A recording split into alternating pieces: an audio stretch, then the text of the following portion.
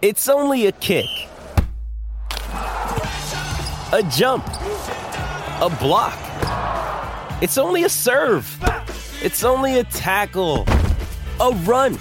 It's only for the fans. After all, it's only pressure. You got this. Adidas.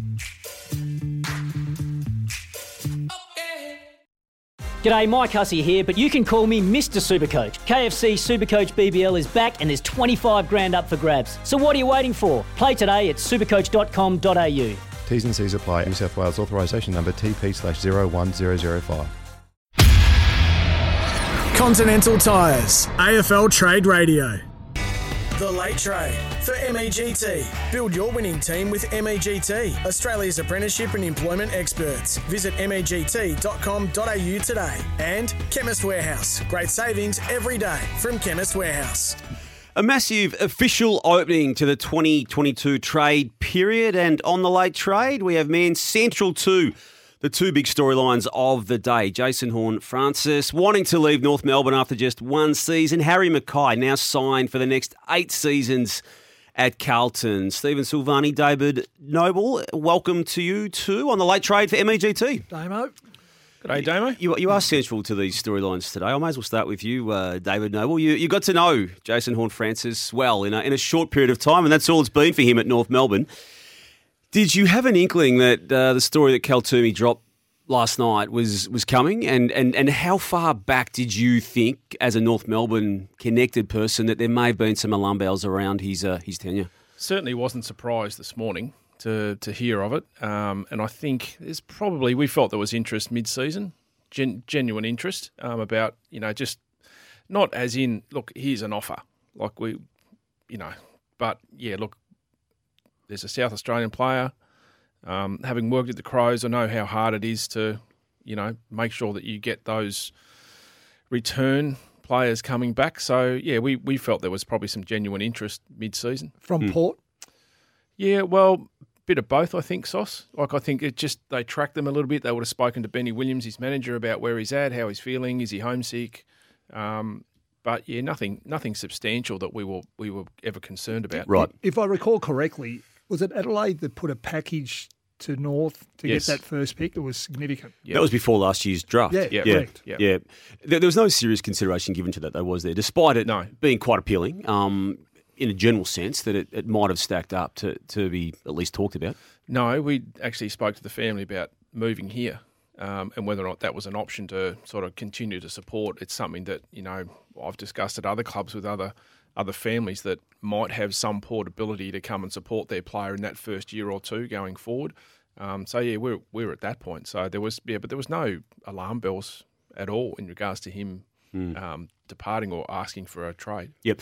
Again, I know that obviously when you work at a footy club, as you both have for a long period of time, there's confidentiality attached to those arrangements, and neither of you would break that. But in a general sense, Dave, if I just can ask you now, did he embrace being the number one draft pick, and did he embrace being that at a Melbourne club? He did, yeah, very much so. He was a really one of the most determined and driven young men I've had the pleasure of working with.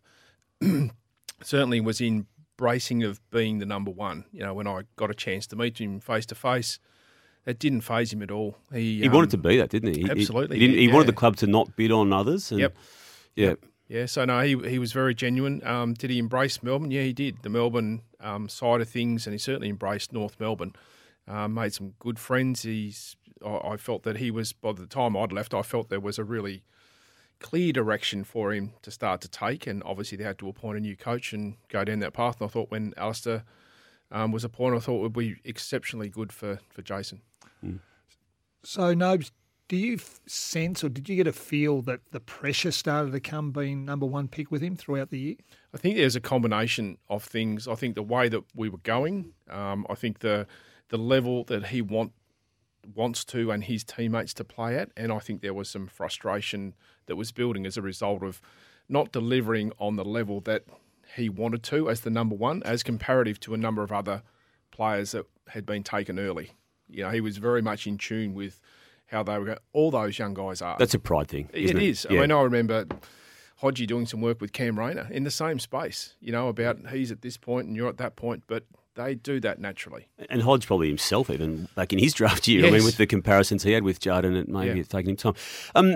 Look, what I can say is that North has convinced itself that the announcement coming when it did last night and obviously ramping up late last week is Alistair Clarkson doubt related. Now, other people might have different views on that, and look, it may be a convenient out for Jason Horne-Francis and his camp to basically relay that, or at least have that as part of the conversation. But that is what North is convinced, that the whole doubt around that. So already this racism investigation, initially Hawthorn, now AFL, in the narrative of this story is now connected to Jason Horne-Francis as well as other reach that it's already got. So that's one part of this. Sauce, when you see that, I mean, just let me get your opinion on this.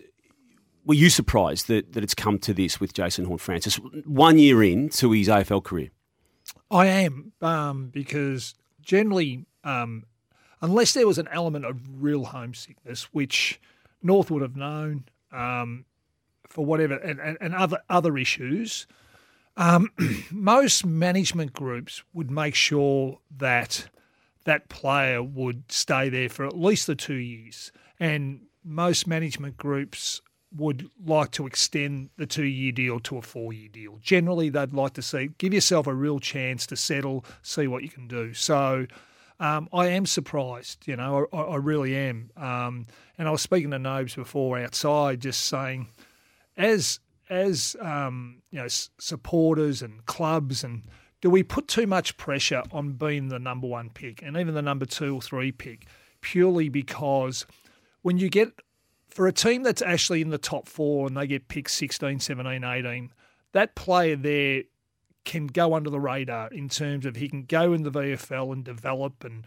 whether it's 1, 2, 3 years, there's no pressure on that kid. And they're harder teams to get into. And they're harder teams, so the expectation for them to get into the teams, they can sit in the VFL system and let them get a good grounding.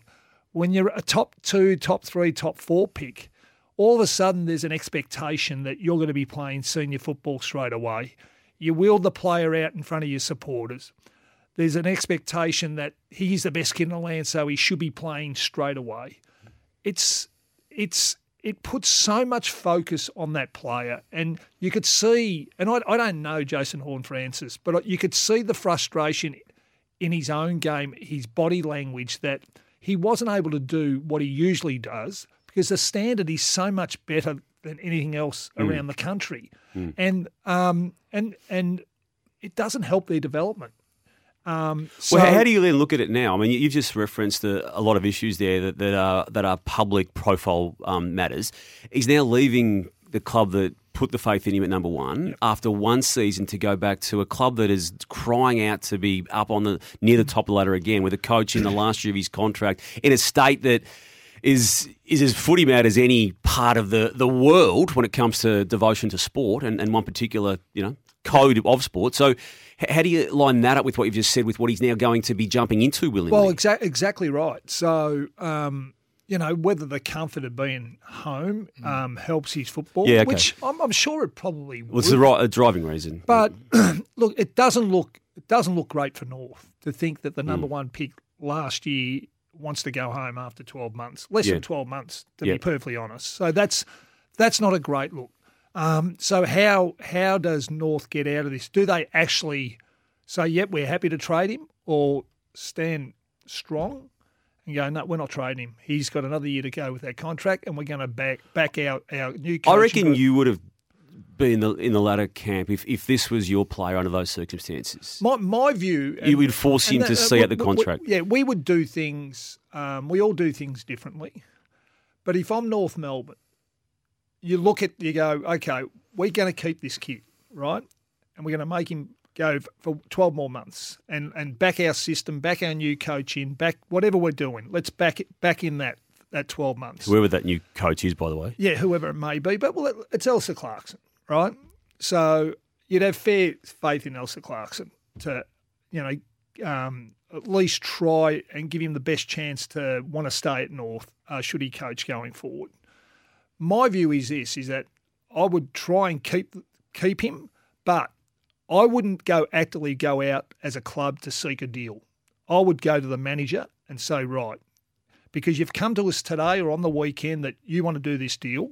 He wants to go home. It hasn't given us any time to go and try and pursue other players, get in other deals. You've basically given us 9 days, 10 days to do a deal. I would say this is what we're prepared to do.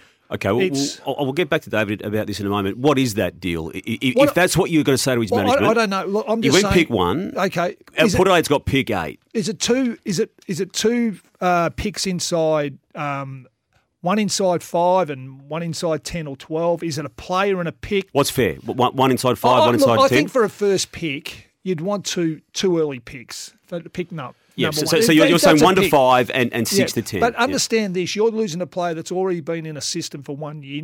You know that he can play at the level. You can see why he went number 1. So you'd want a pretty good player. The player. So you might say, listen, I want a player, a really good young player. Plus, I want your first round pick to start with, and that might be pick 8. I don't know what Port have got. Yeah, but I wouldn't, as a club, I wouldn't go out there and actively go and seek that trade with Port Adelaide. I would say, right, he's our player. You know, Horne-Francis manager, I don't know who it is, but I'd say you go and facilitate the deal. I'd say for him to go and facilitate the deal because we're not going to waste our time. This is what we want. You go to the work. You go and persuade Port Adelaide what we want. That's what I'd do. Yep. David, I don't know what you do, Dave. Yeah, it's hard. I realise it's hard for you to talk about. Your relationship with him, if we can just have that part of the conversation. People have had perceptions of that. Some of it was relayed. But ultimately, only you can articulate what it was. I mean, how was it? And do you think that he got off to a good start with relationships with people at the club? I felt I had a pretty good relationship with him, to be honest. It was, I challenged him a lot. Because you always do the ones that have that great talent. Yep. You want to extract it out of them as quick as you can. So from that side of things, I thought I had a good relationship with Jace. And certainly he was one of the guys that came in on the day that I was exited from the club. He came back in a second time to sort of say goodbye and have a really good chat. So that was pretty special, in the fact of giving those guys their first chance. It's difficult in the sense that I'm sort of split a bit. If I look at it from a GM's perspective, I'm saying let's keep him for 12 months. Let's make him honour his contract. If I'm a coach saying, as a guy that's homesick that's not really going to be invested, then let him go. That's the conundrum that I think the club's going to have to wrestle with. Can they help him in that space? If it's particularly in regards to being homesick, can they actually get him more invested into the club? And that's not saying that he wasn't, but can they actually get him over that hump of that homesickness to then be that player that they want? If they don't feel like they can, then, maybe from a coaching perspective, you go, I need players that are going to be committed. Yeah. That are going to give their all, be part of a team. That's probably how I would tend to look at it. Yeah. But I agree with Sauce. They've got to come with something that is just tantalising, irrefutable. Go, we have to do that deal. Yeah, to at least get the conversation to a serious level, not just a speculative one. Yep. Yeah, I think. Look, Dave would know the person better than what I do, but I look at Tom Papley, who wanted to come to Carlton. 3-4 years ago, had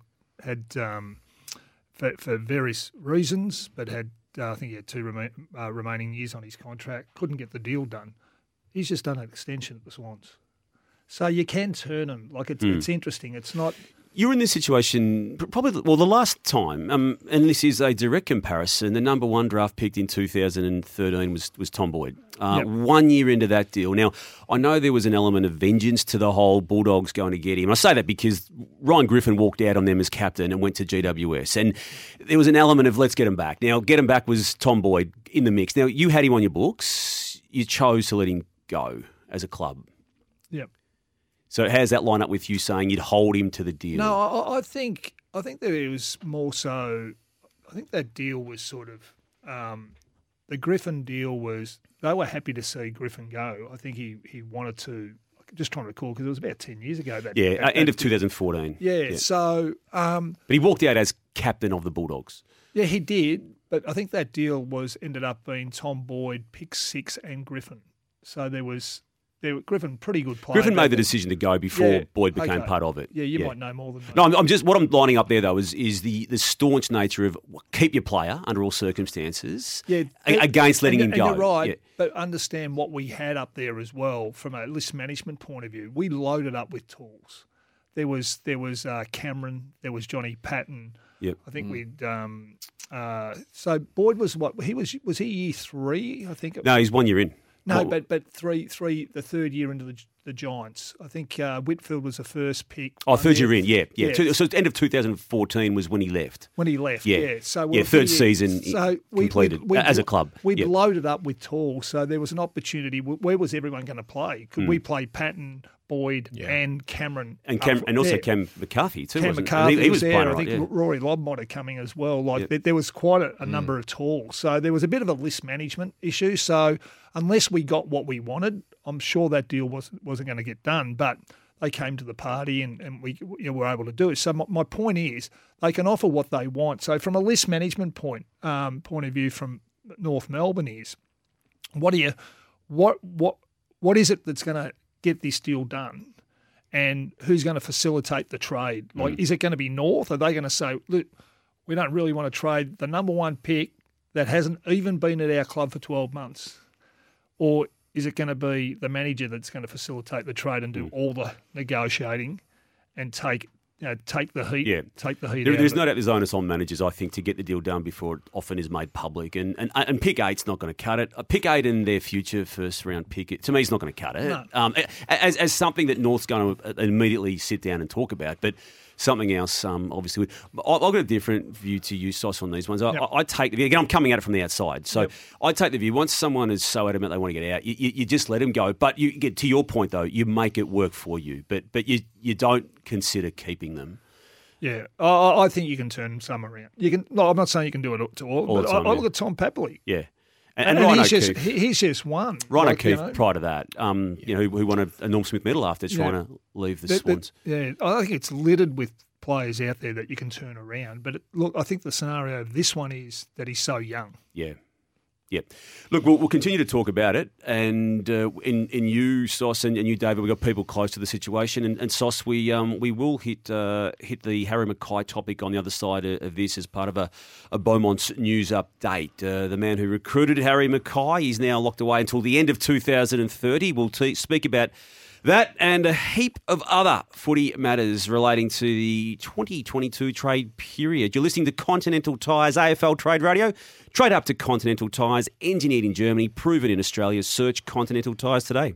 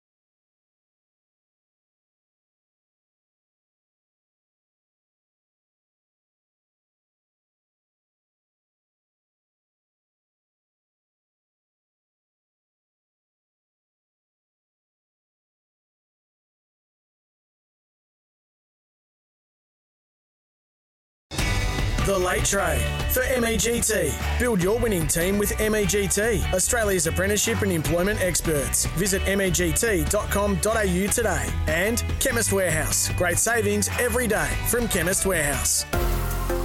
A trade news update for Beaumont Tiles. Hey Tilers, need stock fast? Beaumont Tiles are ready to help with over 115 outlets stocked up. Yeah, look, it's really exciting for us and for Harry. I mean, to get him committed long term, it's a big deal, along with Charlie, but to have those two key pillars locked away is really exciting for our footy club and speaks volumes for the environment that's been created, that our players want to stay and want to play together. So it's been good negotiations, really well done all the way through. Dave Trotter at Hemisphere does a great job, and we're wrapped to have it completed. That's the voice of Nick Austin today announcing the extension by 7 years to make it an 8-year deal in totality of Harry Mackay as the full forward for the Carlton Football Club. Sauce, is the man who recruited Harry Mackay. How does it make you feel? Fantastic result for Harry. I mean, to have an 8-year contract is huge. Like, there wouldn't be too many players in the competition, if any. Has anyone got an 8-year? Has anyone done an 8-year other than just trying to think off the top?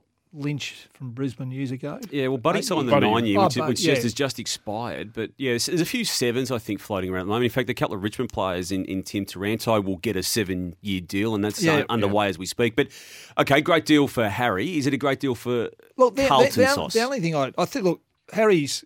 It's pretty difficult to find key position players, right? Let's put that on the table. Coleman medalist. I think the only concern, I reckon, down the track is, and just reading between the lines with the contracts they've done with Charlie and Cripper and Zach Williams and so forth, and Walsh is good, and it's great that they've stayed at that footy club. By the way, is that it looks like they're basically going to pay their top 7, 8 players, 9 players, and then the rest of the group are just going to have to fit in a line and probably take discounts along the way. So, which can be dangerous purely because, you get some plays that pop a bit.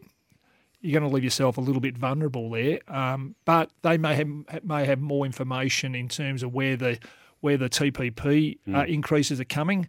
I guess when you're doing those long-term contracts, what you've got to look at is making sure that the TPP increases aren't in those contracts, because that's where you can get a bit of a saving along the way. So whether they're not in there or there's only a small percentage increase. But wouldn't the managers want the increases to generally come? They do. Yeah. Generally they do, but that's where you've got to negotiate reasonably hard. So what they're saying, I think, is that they've got the core of the group, that this is what's going to win Carlton the flag or get us to success. Our top 7, 8 players, we're happy with. And then we're going to have to just manage the remainder of our players on contracts that fit in with us. It's great security for him. Just a couple of other players. I mean, Josh Kelly at the Giants had a 2 plus 6 year arrangement, 6-year option basically. So that was an 8-year deal effectively once he agreed to the option his way. There's a couple of other people at the Giants on long-term deals. But Sauce, I was under the impression Mackay was on close to 900,000 anyway. So it's going to be that figure plus some on this new deal, I would have thought. Now, that's me on the outside. Curnow, I would imagine, with the new deal, is going to be on something similar, if not more than that. So there's your two big boys. I think they're worth every cent, by the way, but about $1 million each for them. Trips would be on $1 million as well. So there's a third player on about $1 million. Sam Walsh, again, Sauce, I would imagine he's on 750 plus already, maybe more. Wiedering's probably up there as well. On that number? On that sort of number? Or? He'd be certainly 750 plus. And we know that Zach Williams came in on money not a lot dissimilar to the Wiedering number you've just mentioned, and Adam Sard's on good money too. I don't know what their model is. I mean, the only thing you worry about... Pay a lot of money to big players. Look, if they get a flag, you know what? They're geniuses. Like, well done, and that's what the supporters want. That's what obviously. And Sauce is another one. Mitch McGovern, which I think you would be aware of that number, which again is high. I don't know how they're squeezing all these guys. Well, he's last year. He's got a year to go. So basically, and it's when they come out. At what age are they coming out of these contracts? So right at the minute, if you look at the Harry one, it's probably 33. When does Cripps get out? 33. Zach Williams, probably the same, 32, 33. So it's when they come out of contract that can be a concern because they could tip at 30, 31 years of age, and all of a sudden you're carrying them the last 2 years on $1 million. So that can be a concern. So. It doesn't matter if you get a flag. It doesn't matter. You can have all these conversation bets are off, aren't they? 100%. But you can see on the reverse side what's happened at the Giants and what Collingwood have had to have done. And we're seeing what's happening at the Gold Coast in terms of having to give players away and giving up picks. At least GWS and Collingwood got to grand finals 100%. and lost grand finals, but at least they got there. And Gold this Coast is all hasn't. in. I mean, this is obviously all in for Carlton in terms. This is the group. But the only doubt is, and I think, the players are obviously quality players, but they haven't played finals. They have not played finals yet. How do you look at all this, David? From maybe if you put on your football department boss hat that you've had at two senior levels at two footy clubs. Again, sometimes it's just what's in front of you deal with, don't you? I mean, you don't necessarily set out to, I think, have this situation at Carlton, but you couldn't lose Cripps, you couldn't lose Walsh, you couldn't lose Curnow, you couldn't lose McKay. So it's disastrous if any of those players want to go in terms of how you got them on your books, you can see the talent, they're superstars if it all comes together, and they already are superstars. So how do you see it, though, now that you've had the time in the game in those positions where you make the calls on such matters? I was surprised, I must admit, this morning when I got up and saw the length of the deal. We don't know, and very, very few times we get the details. Like if it's a 5 plus a 2 option and he's got to hit either game trigger or certain components of those, and then he gets the extra 2 that's at a limited cost, then that to me makes sense. I get that. If it's a straight 7-year deal, I'm going the risk here, the risk mitigation aspect. I mean, we talked last week as to how clubs get themselves into trouble with managing their cap and back-ending deals. Well, this is one that you can get yourself squeezed because you need to ask 3 or 4 of the top enders to take a cut. You're trying to bring another player in, we'll back-end it. If you've bell-curved it in the way that a lot do and try to pay them the high-end portions in the middle and then roll it off at the back end, and we'll pick up that as we go because we've got space at the back. It doesn't come to fruition. The space at the back end of the deals always gets used up by something else. Yeah. So the risk for me is what happens in year 5 and 6 and 7. If you're trying to bring another couple of players in the Carlton think, well, we now need to go and get, another player. Yeah. Joe Danaher, or I'm just using him as an example for Brisbane. How the hell do you fit him in? Oh, well, we'll take a discount. We'll pay in the back end of your deal. Then you get into trouble. Yeah, that's where you can potentially run yourself at risk. Defer the problem. Yep. Getting reminded by a couple of people on text here too that both Oliver and Petrarca are on really long-term deals at Melbourne. Petrarca 2029, Oliver till 2030. Brings up an interesting point. Where do you spend your money? Do you spend your money in the midfield or do you spend your money up forward where you're going to get goals? It's an interesting how you strategise around how you spend your cap. It's a fascinating conversation, isn't it? I mean, I suppose Melbourne has got a bit of both, haven't they? Because Gawn's on massive money. Well, as in contextually speaking, big money. They're bringing another player in Grundy who's going to be on good big money. Now, whether it's all from Melbourne or partly from Collingwood, it's still big money. So they're having a bet each way, aren't they? Yeah. And I suppose Carlton is to a point too, isn't it? Because Cripps and Walsh are amongst that, and obviously the two big forwards are. They've actually delivered though. Melbourne has. They've won a flag, Yeah. I get the feeling, Sos, you wouldn't have put, even though you recruited him and you've got your heart in his career in the AFL, I get the feeling you wouldn't be putting these players on for these length of deals. I think from the Blues' point of view is how many players are on long-term deals. It's not. Well, we just read it off. You're worried overnight. about the gap and who can grow and who can remain at the club. And also the risk of 1 or 2 of those players falling over. Yeah. If you got 5, 6, 7, 8, say there's 7, 8. Well, we just read it off 8, didn't we? Yeah. So the risk of 2 of those falling over, it can hurt you at the end. So it's how many are on long-term deals. Mm. Yep. Does Harry McKay play ruck enough, Sauce? No. I put it to you because that was what I was hearing during the year, that he just doesn't want to subject himself to the ruck. Now, only for 5 minutes a quarter, or not even sometimes, but is he reluctant? Well, I'm unsure whether he's reluctant or not, but look, I think when you're 202, you should be able to pinch hit at least around, okay, if you're not prepared to go in the centre square bounce, I get that. I wouldn't want to go in the centre square bounce, to be honest. But around the ground, it's a little bit of wrestling, body on body, protecting the fall of the ball. Really, you should be at able least to forward do. half at times. Or forward 50. Forget the centre square bounce. Anywhere else around the ground, you should be able to go up and provide a contest. allows you to stay in the game at times 100%. too. You know, like a variation, you can put that opposition ruckman to the sword by pushing forward hard. Oh, it's all those components that he's got that skill set to do. I mean, obviously you haven't watched him close enough to do that, but it's actually nice to get a couple of touches around the ground. It gets you involved a little bit. I mean, when you're cold deep, it's really difficult. But to think that, you know what, I can go up the ground for 3 or 4 minutes and get involved, that helps you touch, helps you feel the game. Yeah, look, well done to the Pies for the Blues for doing it. Like they've got it.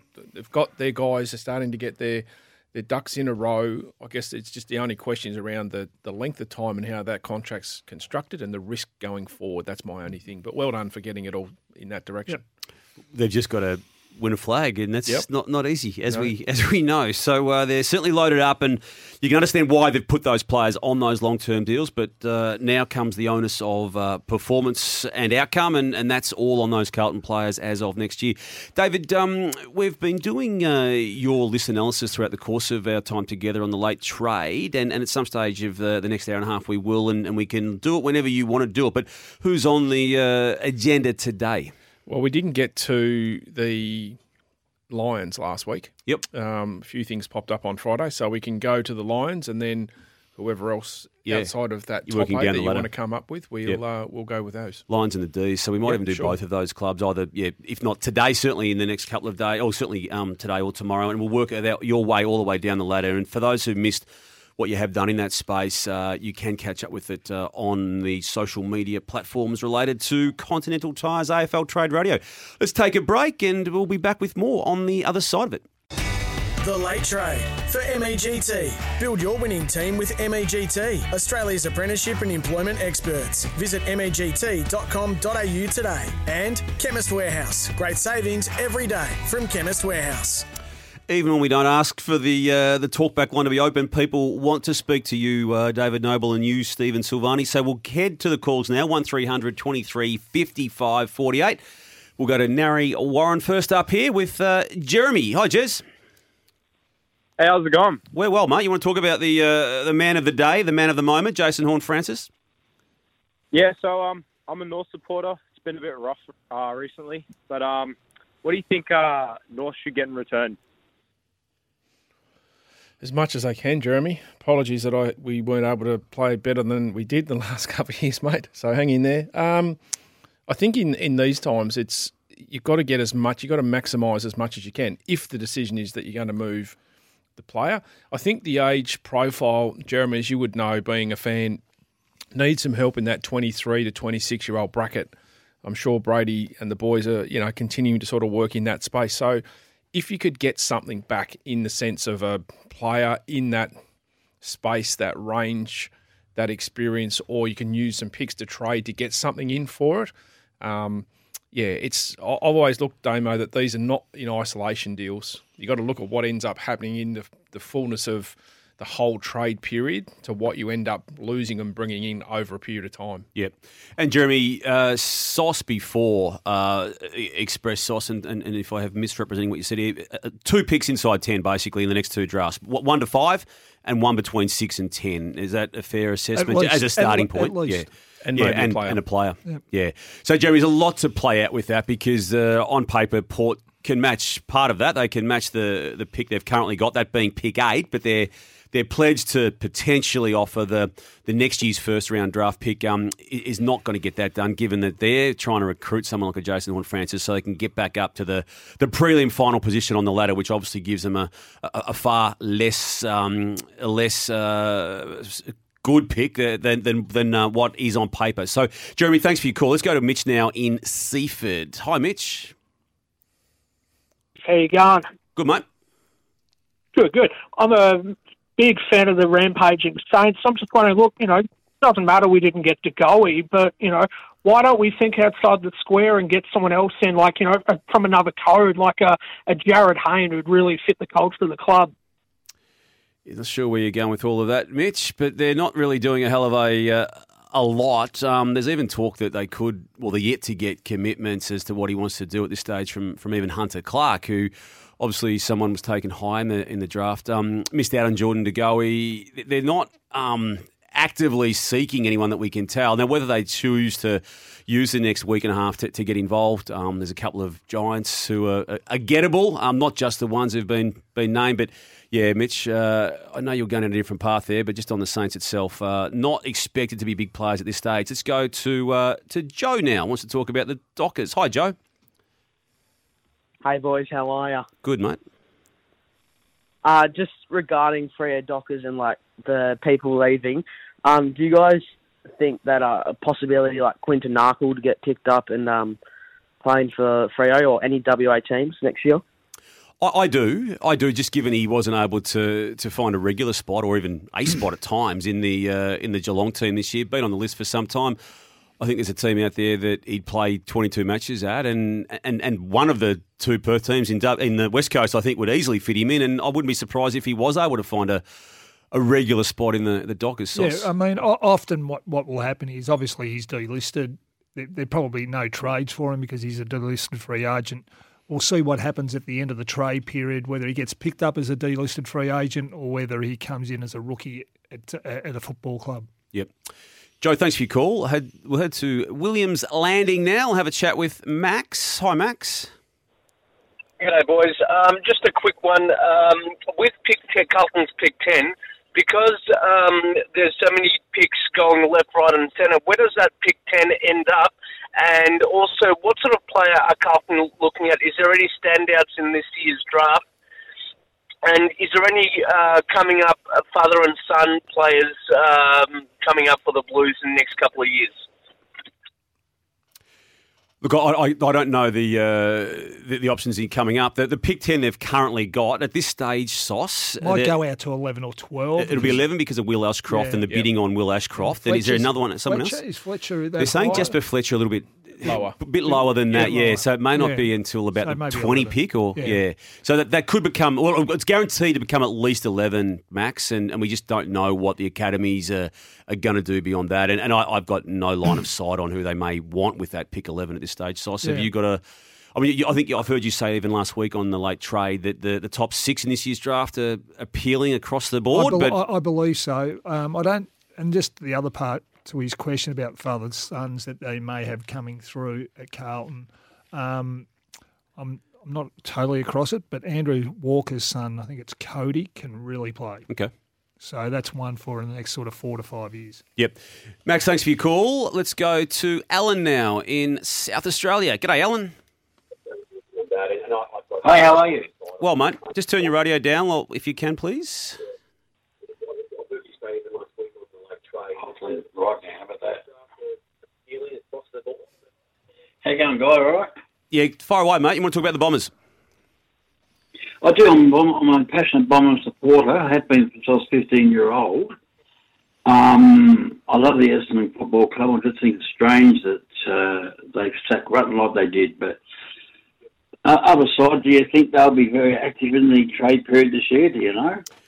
I get the feeling that they won't be too active, Alan. That's just my take on Brad Scott coming into the club. I think he likes what he already sees. I feel he just wants to give everyone a chance under his watch, and as such doesn't want to sort of, I think, jeopardise the chance that he might be able to make them better. Now, that's just the way I think I'm reading the situation when it comes to him. And Adrian Dodoro did say earlier today, and we're just teeing this up as we speak, that there was interest in Jack Bowes, but like I think every club, when they talk about an interest in Jack Bowes, it's the interest in the pick 7 that comes with Jack Bowes. And this was Adrian Dodoro earlier today at Marvel Stadium talking about what the Bombers are up to. Yeah, certainly. He's probably a high priority for us. He's someone that we've tracked over the last couple of years, so it's just not been something that we've thought about over the last couple of days. We have a need for a big inside mid, and we think he's got the scope to really help us. Yeah, that's Adrian Dodoro there, Alan. And guys, do you get the feeling, either of you, that they're going to do anything of significance? They're always hard to deal with. I think with what Brad said and a little bit coming out of Essendon that they want to attack the draft and keep adding youth. That's not to say they won't bring in players, whether that's through delisted free agency So it just really depends on whether it's a slider picks. That could be a possibility as well. But they certainly want to attack the draft, and I'm sure they'll get one or two players through the door, and probably more so in that midfield area. And they're probably looking at a tall forward or tall back, whether that's through the draft or whether that's mature age. Yep. Alan, thanks for your call. We're going to take a break. We'll look at the Jack Graham situation on the other side of it, and the ramifications probably for him in terms of Port Adelaide going all in on Jason Horne-Francis, and officially so at about the time that Jack Graham was being put through an official tour of the club. I'll just get your views on that, and we'll look at that and many other issues today. We'll have a look at the Collingwood and Hawthorn situation over what's happening with Tom Mitchell. Liam Jones expected to be announced as a Bulldogs player inside the next 24 hours officially. So all that and more to come on The Late Trade. You're listening to Continental Tires, AFL Trade Radio. Trade up to Continental Tires, engineered in Germany, proven in Australia. Search Continental Tires today. The Late Trade for MEGT. Build your winning team with MEGT, Australia's apprenticeship and employment experts. Visit MEGT.com.au today. And Chemist Warehouse. Great savings every day from Chemist Warehouse. Oh, look, things ended with Jack in an amicable fashion. I think from his perspective, he toured the facility, probably made the decision in the end to stay where he is, and we understand that. We've gone through this process during the trade period a number of times where you speak to players and ultimately they don't all end up choosing your club, and that's fine. But you've got to be in it to win it.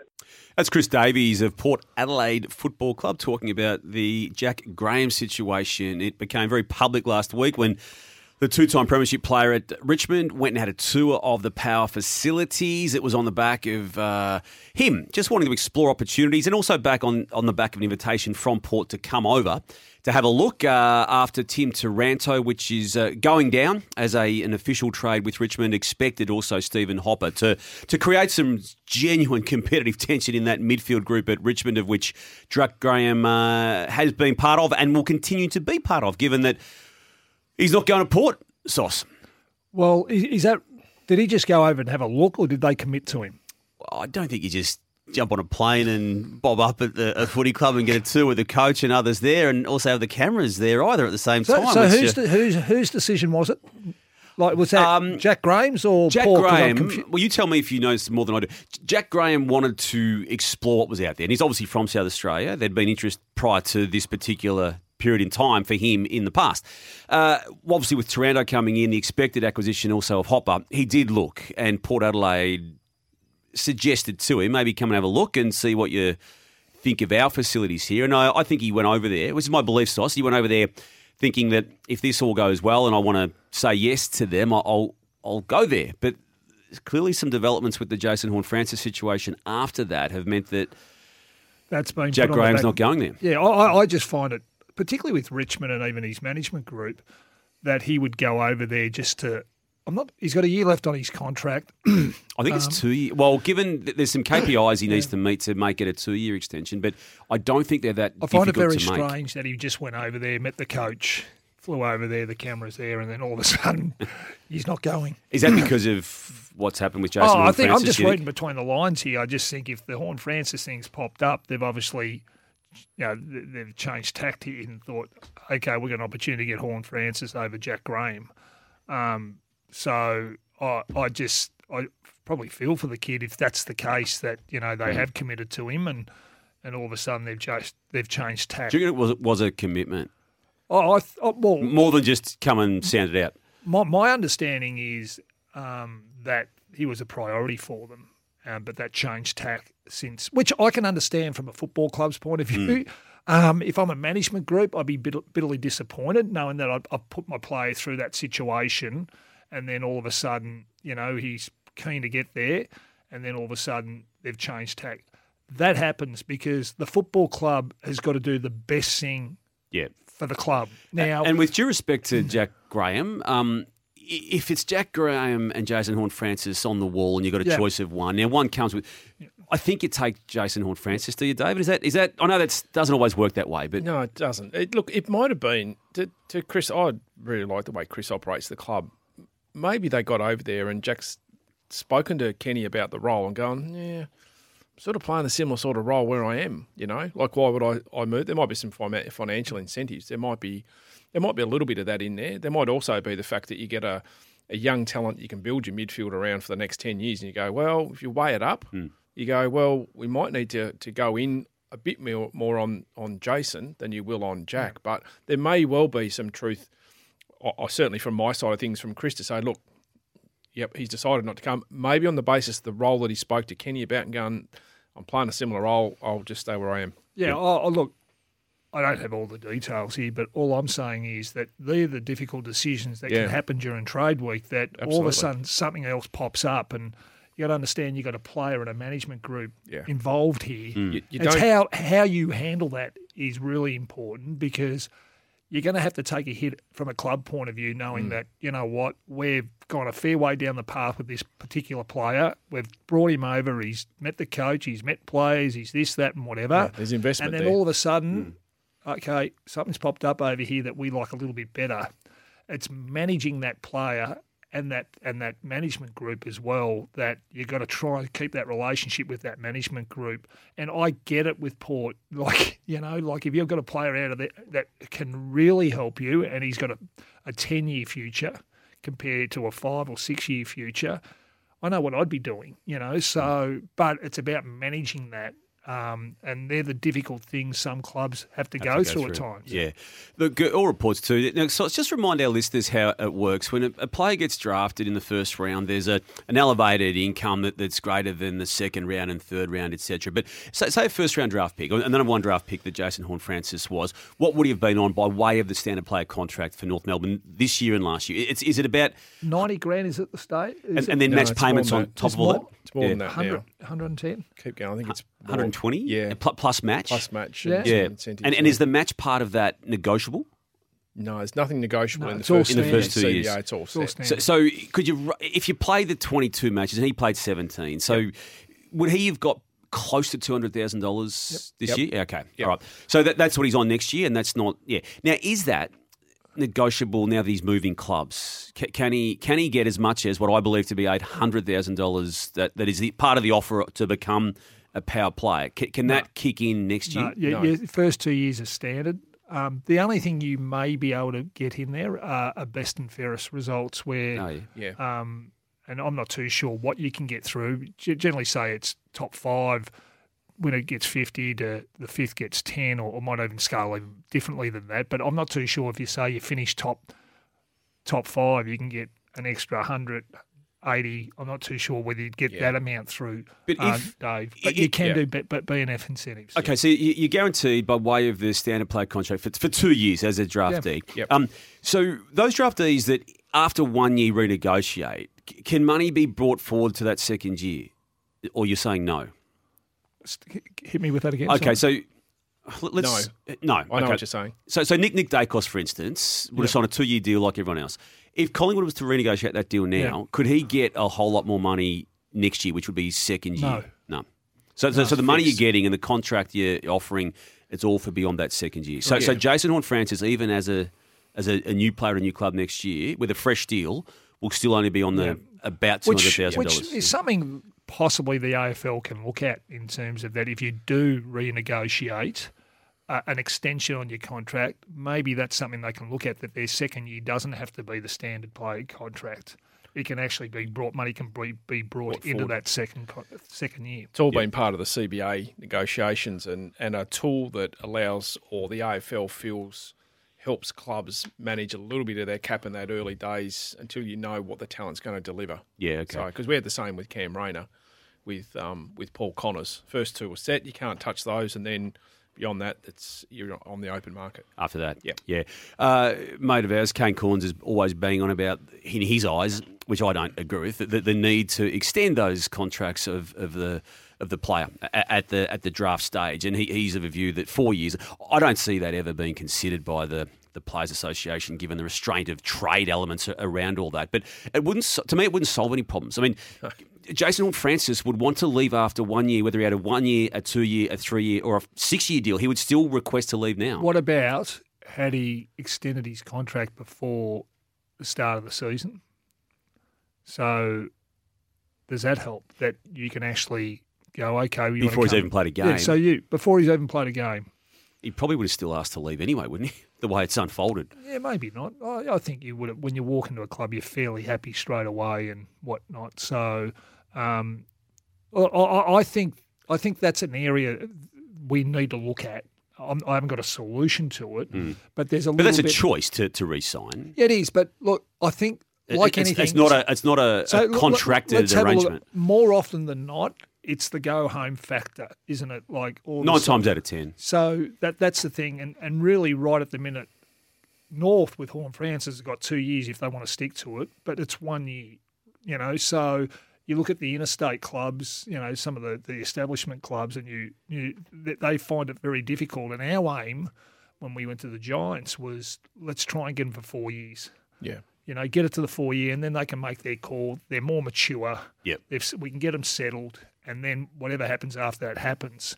So from a club point of view, it's nice to know that you get them for 4 years and you can develop them through the VFL system, and you're not forced to play them, because if you don't play them, there's a good chance they are homesick and they're going to get an offer to go back home, particularly if they're a high selection. A lot of managers are helpful, though, in that space. Yeah, they are. They are helpful in the sense that, as a general rule, I think, in most cases where I've dealt in sauces, exactly the same, they have helped extend that because they feel like you're going to invest a lot of time and effort into that player. So we're just getting news through that the first deals of the 2022 trade period are going down as we speak, and we'll go with this one first, that the GWS Giants have traded Tim Taranto to Richmond for its round 1 selection, which is pick number 12, and round 2 selection 19. So picks 12 and 19 go to the Giants for Tim Taranto, and paperwork also lodged another GWS player trading Bobby Hill, and it's round 3 selection, which currently sits at number 40. So Bobby Hill and 40 to Collingwood in reply for a round 3 selection at 43 and a future first round selection. So I might just simplify that. Bobby Hill does get to Collingwood with some picks around all of that, but the big one there is one that we'd spoken about for some time, but now official. Tim Taranto, as of today, officially a Richmond player on the back of the Tigers giving up pick 12 and 19. David Noble, on the other side of this, on the late trade, we'll be looking at the Brisbane Lions as part of Noble's Nous. This is the late trade for MEGT. Build your best workforce with MEGT.com.au and Chemist Warehouse. INC Sports Nutrition, powering tomorrow today. Available from Chemist Warehouse. David Noble up next with the Brisbane Lions to be analysed. The Late Trade for MEGT. Build your winning team with MEGT, Australia's apprenticeship and employment experts. Visit MEGT.com.au today. And Chemist Warehouse. Great savings every day from Chemist Warehouse. Noble's Nous for Ego Power Tools. Think outside with the Ego Power Plus 56-volt battery range of outdoor power equipment. Time for David Noble to take a look at the Brisbane Lions Football Club as part of his ongoing analysis series on Continental Tires AFL Trade Radio. Working his way down the ladder. We got a little bit sidetracked last week with all the news that was dropping. So we got through the grand finalists and then we're now into the losing preliminary finalists. And the Lions are on the agenda right now, David. You rank them under certain headlines. Premiership profile is what we come out of it with. But there's growth capacity, development, stability and vulnerability. So far away. Righto. So growth, ability to get better. So I've got the Lions at around 6. I think they've got more room to grow. I think Starcevic obviously finished in their top 3 of the BNF. Had a pretty good year. Rayner's come out off a knee, probably as good as I've seen, Damo. We've sort of chatted about a little bit. A player coming out as good as we've seen off a knee reconstruction. So I think they have got some growth left in them. I've got them about 6 out of 10, maybe 7, but I've got them as a 6. Development, players coming through. Wilmot's been a good acquisition and played finals and was able to come through. I think you look at... It's all he's played, isn't it? Yeah, that's right. But he looks like he's got capability for taking over someone like a Daniel Rich coming forward next couple of years. And in that, look, they're a little bit unknown, but you've got Ashcroft and Fletcher coming through as father sons. Like even though you've got a bid for them, they're a great opportunity for the club to get a couple. So I've got them still at a 6. Let's wait and see what comes through. Stability, just with the current circumstances, I mean, I had them a lot higher. Swanee, Danny Daly's been there. Fags, obviously, from a stability perspective, I've just pulled them back a little bit just because of the rigour that's going on. Yeah, with Chris Fagan right now. Yep. So that's a 6. Yep. But otherwise, I would have them highly ranked up around the mark. Vulnerability, I think their salary cap's in a good spot. I think Dom Ambrogio and the CFO up there. Kevy runs a really good ship. I think they've well planned. They manoeuvre their money in the spots that it needs to be. They've still got good picks. Going forward, they've got a couple of father-son acquisitions coming in. And the thing that I like is that they generally get trades done. Yep. He's not the easiest to deal with at times, and he's probably going to ring me after I've said that. But he being Dom Ambrogio. Okay. But I love working with him because he's stuck to his guns and he gets deals done. And premiership profile, look, I think they're still I've got them as an 8 out of 10. I think their vulnerability's 8. I think their premiership profile's 8. For me, it gives them a score of 34, which puts them in the top 3 or 4 clubs that I still think will be playing finals next year. I think they're right on the window of that 12 o'clock. I see them very similar to Geelong. They're right. They can get one right now. And then with Dunkley coming back in, that just strengthens them up. JL, Jared Lyons, not had a great year. Lockie Neal, high in the Brownlow again, exceptional year. So they've still got plenty of room to have a crack going in the next 2 or 3 years. And Gunston too, to add to the forward dynamic. Yep, yeah, correct. Sauce, before I get your take on that, if I just ask one specific one to it, they obviously fell short in the prelim final. Nopes. Yep. What was it that worried you most about that performance? And am I right in maybe thinking that really did expose how far they were away from the very best? That's the initial take, isn't it, when you come away? I mean, we looked at the Swans as well, the two teams that you would think would, for me, certainly knowing Brisbane a little bit more intimately, although they haven't not been there for a couple of years, I probably felt that they had a bad day.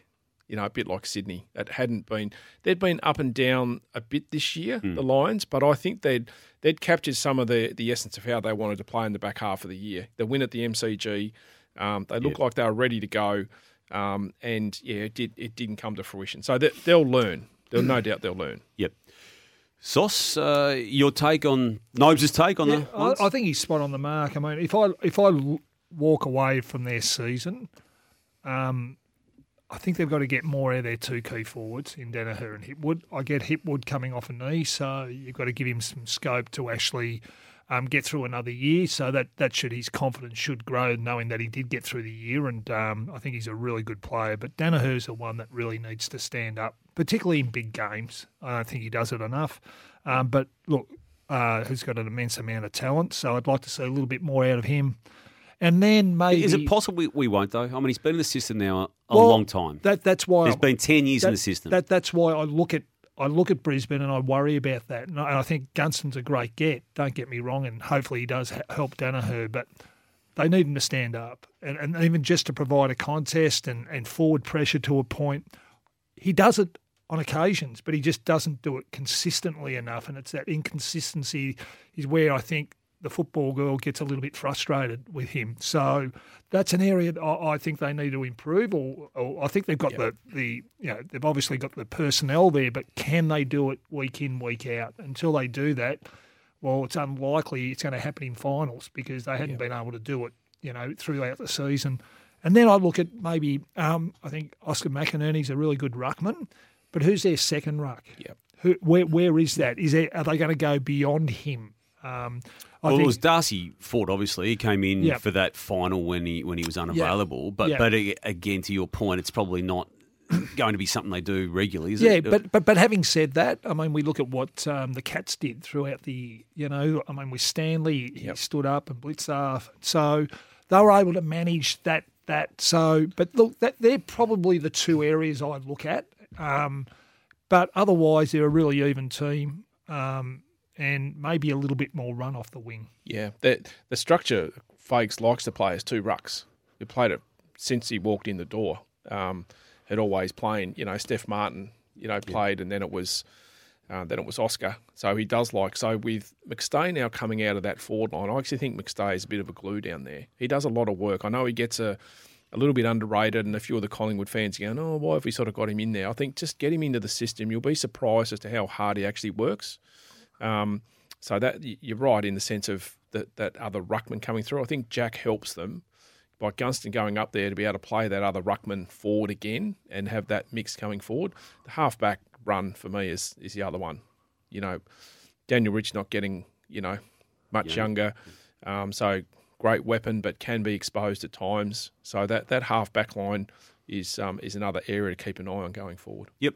All right, there it was. Nobles Nous on the Brisbane Lions. We'll open up the calls, 1300 23 55 48. Give us your take on David's take on the Lions or anything else you want to talk about pertaining to the 2022 Continental Tires AFL Trade Radio period. Your calls, 1300 23 55 48. The Late Trade for MEGT. Build your winning team with MEGT, Australia's apprenticeship and employment experts. Visit MEGT.com.au today. And Chemist Warehouse. Great savings every day from Chemist Warehouse. A trade news update for Beaumont Tiles. Hey Tilers, need stock fast? Beaumont Tiles are ready to help with over 115 outlets stocked up. At this stage, listen, Ollie's out of contract and Geelong boy obviously come out of Geelong and his brother plays at Geelong, and we understand there's a pull down the highway, but we'd really like to retain him, so that's where we sit at the moment. Graham Wright there, Collingwood Football Club, talking about the out-of-contract forward that he's got on his books, Ollie Henry, a first-round draft pick 2 years ago, in the system for those 2 years, obviously. Had some good performances this year, David Noble, for Collingwood, that came after the yips that he had in one particular game. But the very next week came off the sub and won a game for Collingwood. Did it again not long after that. There's some serious talent there with him, given he did go in the first round for Collingwood 2 years ago, and clearly now wants to be part of the Cats empire with his brother Jack, who was such a good contributor, not just this year, but in the build-up to the Cats premiership. Makes sense from the Cats as to what they're targeting, down there with Hawk, from that side of things. I saw him play a couple of times live, and really impressive. Like, moves naturally as a forward. That was the thing that caught my eye. Reads the ball really well, positions himself to present to the ball. Just the basic fundamentals as a forward, play in front.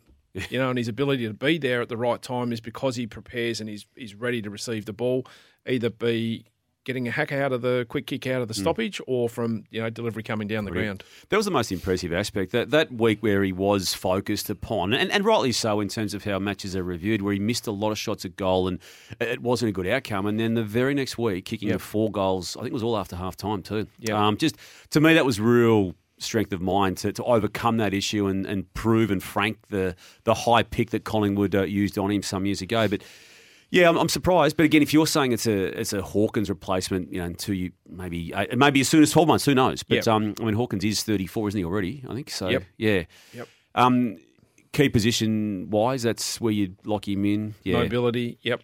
So that's where I see he can play. He's not. What is he? 190. He's not your genuine tall. But that's what I was sort of asking. Yeah. So you still see him playing that full forward that row. Yeah. All right. Well, what do you give up for him, Sauce? I mean, you're the man in this space, and they haven't got much, have they? The Cats. Well, when sometimes it's not. Look, is it their first pick? Well, sometimes it's not a pick; it's a player. Yeah. So we always talk picks here, and that's the easy way out. But it's about what have the Cats got on their list that might be able to help the Pies. But then again, is it money that's going to be an issue at the Pies? So that's when it generally goes back to picks. Look, it could be a future first. Something like that, maybe a little bit more, maybe a sliding a pick somewhere along the line this year. But look, as Graham Wright said, they want to keep him, and I'd want to keep him too. Yeah, but if he doesn't want to be there, he's not going to sign anything, is he? I get that. And they've got no hold over him, have they? That's the other thing. Well, they haven't. He's uncontracted. Yeah. So, but then again, how does he get to Geelong? To Geelong, yeah. He's got to wait 18 spots in the pre-season, and he's going to get snapped up. Yeah. So if I was North, I'd be knocking on his door. Yeah. Well, you wouldn't want to go there, I don't think, right now, would he? Well, I don't know. It's play every week. Yeah, play every week, and he's got time to develop, and but that's generally when a player nominates a club they get to, well, the manager doesn't deal with anyone else until he senses there's a chance this may not happen. All right. Well, so what we've seen, I think you could mount the case quite strongly if you wanted to that he's justified the pick 17 that he was 2 years ago. Is that? Yep. Do we at least? Yeah. Agree. So with Geelong having their first pick, which is the ladder position, being the premier, they've got pick 18, which will become pick 19. I would argue that they would like to go to the draft with that, but if it all comes down, do they just use that? And is that enough for Collingwood, given they're going to get nothing if they don't? But the other thing you've got to take into consideration with Collingwood, they know that this player can play at the level. There's no guarantees. So it's not be more than 18. Well, yeah, I mean, and that's the thing. And then you've got to look at this year's draft in relation to the depth of the draft and what does next year's draft look like. So Collingwood will know that if they're going to if they're going to go down that path. Yep. All right, that was the Beaumont's news update for this particular hour. We opened up the talkback line 1300 23 55 48. It's full as always when we do that. We'll go to Laurie in Coburg. G'day, Laurie. Yeah, g'day, boys. I'm pretty sure you guys are going to disagree with me because I heard your thoughts on this earlier, but I'll just give you my take. I'm just wondering if the currency for players is a little bit skewed. Obviously, Jackson, he's had a great year and one average year. And also Jason Horne-Francis. I almost think that it's more symbolic because he was the number one. Because I reckon if Port offered that trade to, say, Cam Rayner, who was the number one, who for me has shown more glimpses than Horne-Francis has, then I think you take that deal. And also, just with Dunkley as well, he's a gun, don't get me wrong, but I feel like Taranto was also a gun, and he's essentially been traded for a first and a second. So it's a heavy price they're asking for him. And also, quick one, any chance Devin Robertson gets to West Coast? I'll work backwards from all of that. I know that there has been talk about Devin Robertson. I do know that Chris Fagan, he loves a lot of players, doesn't he? But he's got a soft spot amongst many soft spots in that team for Devin. So how that plays out and what happens there, look, we don't know right now. But it's not the first time his name's been raised. Just in the general premise there of Laurie's observation, Sauce, you're the go-to man for those types of topics. I mean, the weight of players and the requirements financially to get them across. It's just whatever's in front of you at the time, isn't it? And the chance to seize. Well, sometimes it's when a player nominates a club, it's what they've got on hand and what they can get. So it's like anything. It's like if Dunkley wanted to go to Brisbane and Brisbane had pick 7 on hand, right?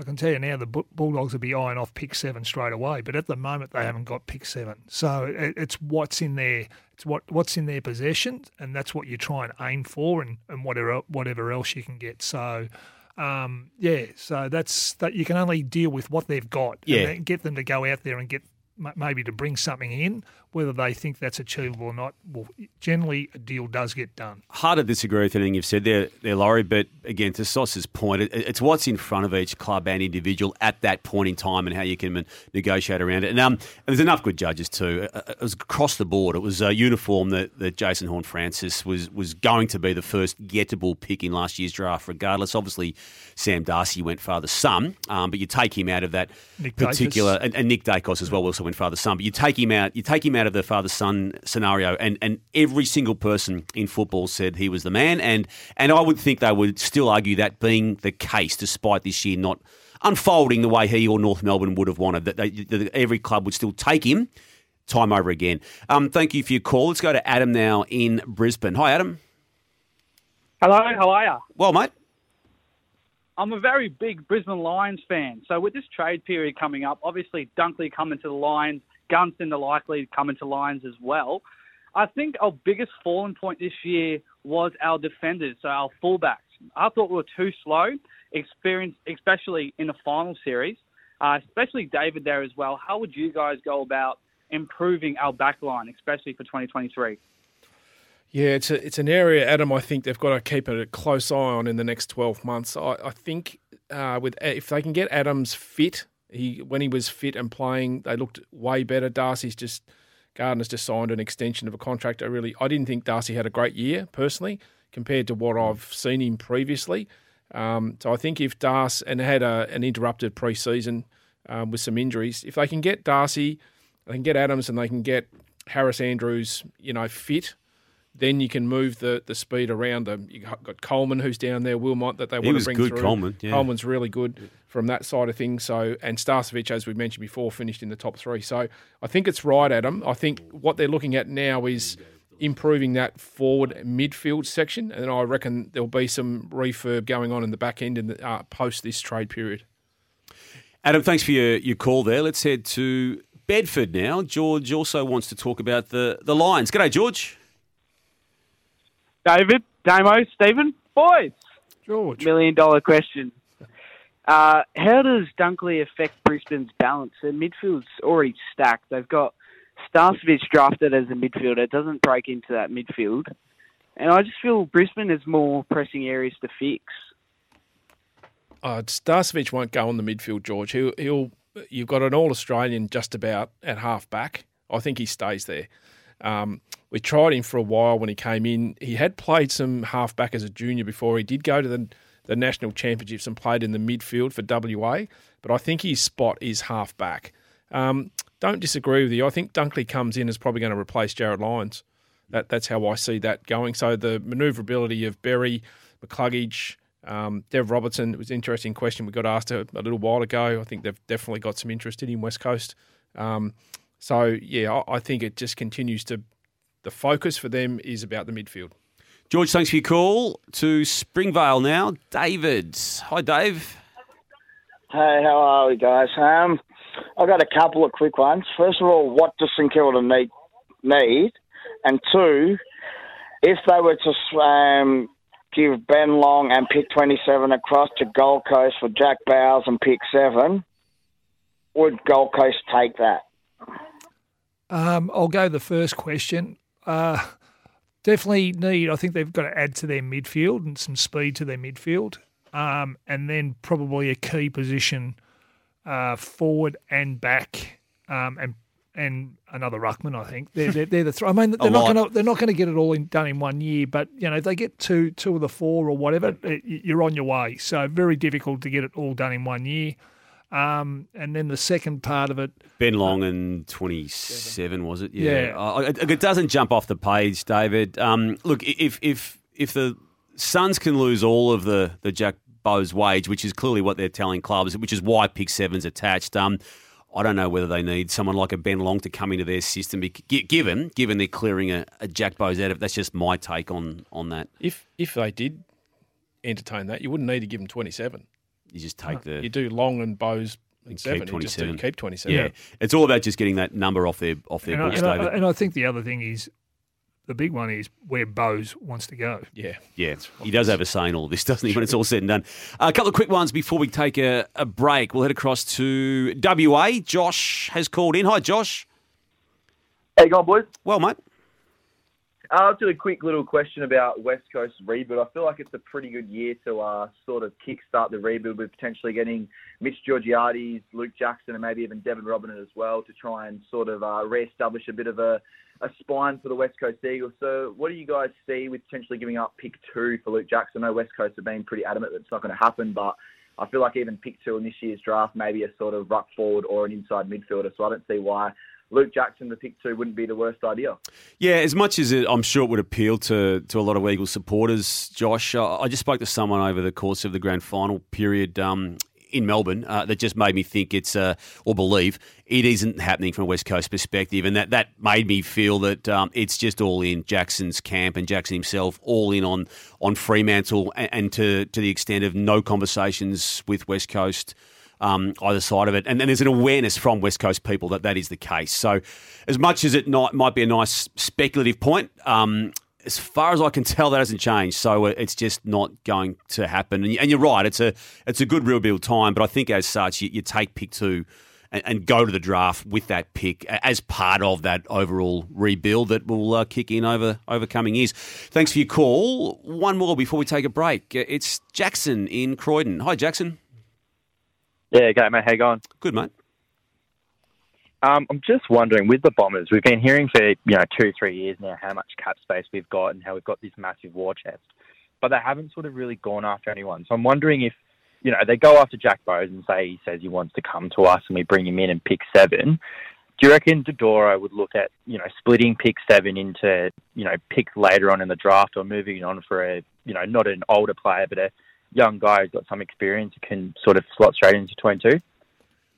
Yeah, I think most list managers will look at whatever option what's best for the club, and often that splitting of that pick could be done draft night as well, depending on what we got three players on our list that still remain at 7. Maybe we can trade that pick out for two picks inside, say 10 and 15 or 10 and 20, knowing that we're going to get at least one of those, maybe 2. Mm. Yeah, look, Jackson, I don't have anything more to add than what Sauce added there. The interest in pick 7, obviously, when it comes to Bowes, is pick 7 itself. It's clubs are making out as though they're interested in Jack Bowes, that they haven't been. They are now because of pick 7 being attached to it. How that looks, and as Sauce made the very good point a few moments ago to another caller, it's where he wants to go as well, given he's caught up in the entire matter to get his wage off the Suns' books. Thanks for your call. Let's take a break. And Sauce, on the other side of it, the regular offering on the late trade, philosophical. We'll hit you with a specific question and you'll wade your way through it. That to come on the late trade for MEGT. Build your best workforce with MEGT.com.au and Chemist Warehouse. INC Sports Nutrition, powering tomorrow today. Available from Chemist Warehouse. The Late Trade for MEGT. Build your winning team with MEGT, Australia's apprenticeship and employment experts. Visit MEGT.com.au today. And Chemist Warehouse. Great savings every day from Chemist Warehouse.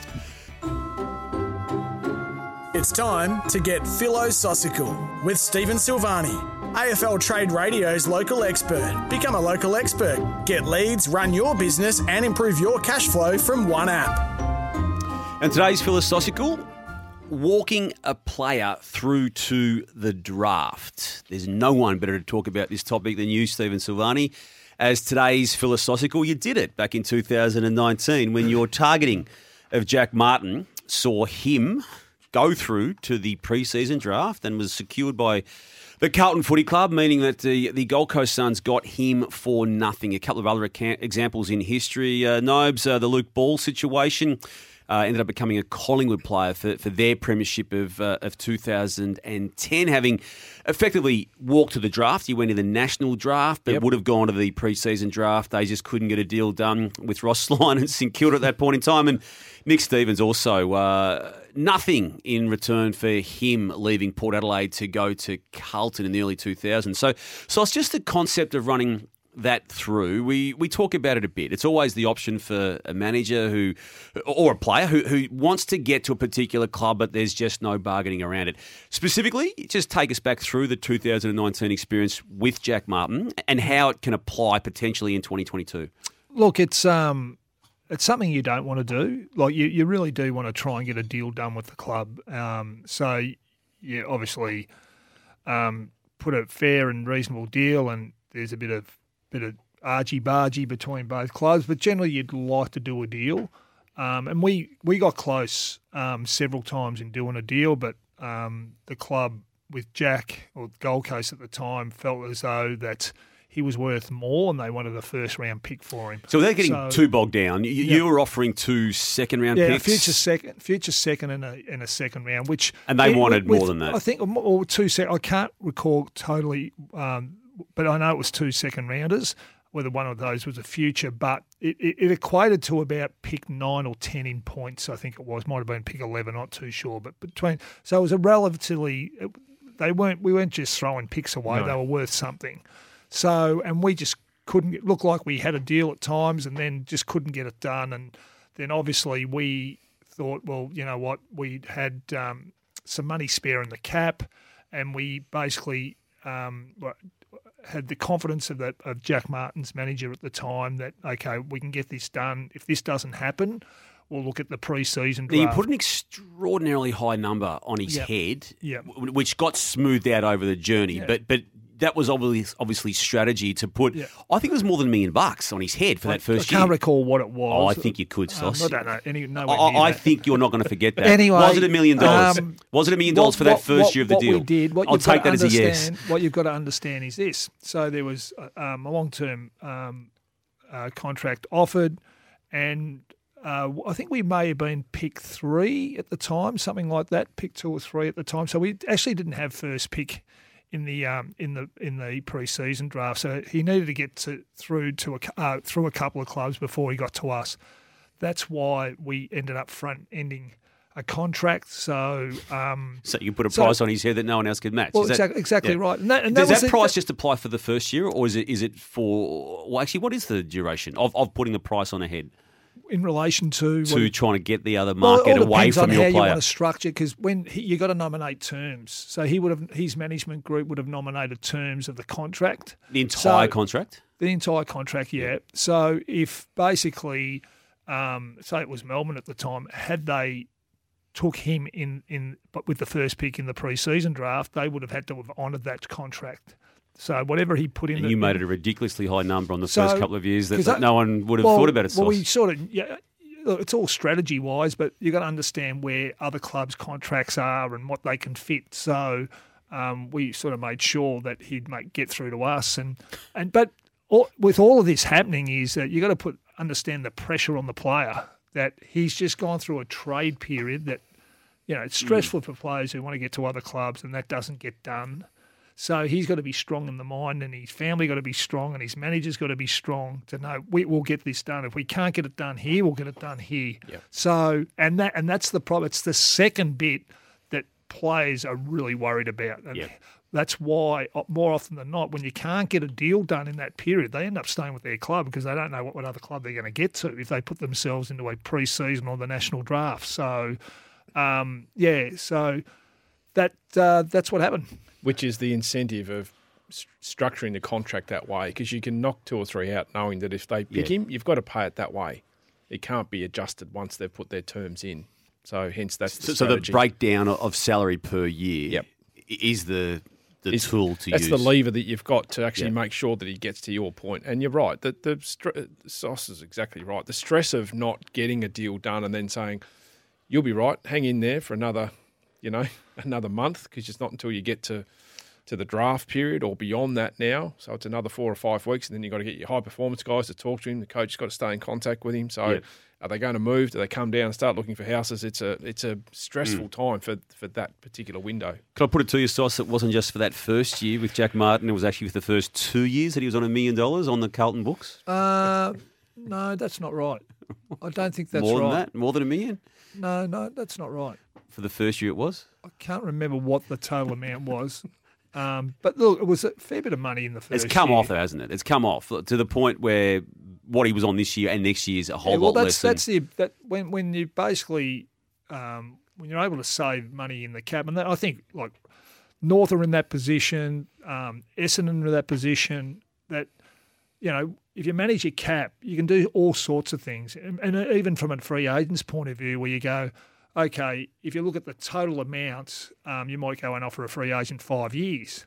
But if you know that you can bring a lot of that money forward, at the end of the day, you mightn't have to pay as much over that period of time, knowing that a free agent might get $1 million or $1.5 million in his first year. You might save that in his 5th year. So you might get a $100,000, $200,000 discount across the 5 years. So managing your cap's really important, and a way to actually, bring players to the club. So there are a whole heap of things you can do. Do you see it happening this year, Nopes, in some form? Possibly, yeah. I think North are in the box seat probably without a second pick at the moment, depending on what they do with the picks that have been allowed from the AFL. But yeah, they've got the option. They'll get the first pick in the pre-season. Yep. So the rules there, I'm a bit like Sauce. I don't like it, but it's there as leverage. But it is a practical rule that you can actually use. Yeah. And if you plan for it, you can actually step someone through. And West Coast, again, as I said before to one of our callers, they're not trying to actively get Luke Jackson across. But if the Dockers can't pull the deal off with Melbourne, at pick 2 in the pre-season draft, the mechanism is there for them to swoop at that stage. Well, I think that's really what happened with Nick Stevens at the time. I think Nick wanted to go to Collingwood and they couldn't get the deal done. And Carlton had the first pick in the pre-season draft. Yep. So that's how Nick got to Carlton. Yep. So this could be a situation where we think the deal will get done with Jackson to Freo, but if it doesn't, at pick 2, it's whether North would call him, knowing that he wants to get back to WA. And Freo would know that West Coast have got second pick. Exactly right. So it's a home time rivalry. So it works in your favour sometimes. And Melbourne know that too. Yeah, correct. Yeah. Yeah, it's the backdrop move for all of them. Yep. That was today's Philosophical with Stephen Silvani, AFL Trade Radio's local expert. Become a local expert. Get leads, run your business, improve your cash flow from one app. There's a few callers on the other side of the break we'll get to, and we'll do that very, very shortly. 1300 23 55 48 if you want to add your name to that list. The Late Trade for MEGT. Build your winning team with MEGT, Australia's apprenticeship and employment experts. Visit MEGT.com.au today. And Chemist Warehouse. Great savings every day from Chemist Warehouse. Taking your calls on the Late Trade for MEGT, we'll head straight to Pakenham, where John has given us a call. G'day, John. G'day, boys. How are we? Well, mate. It's good.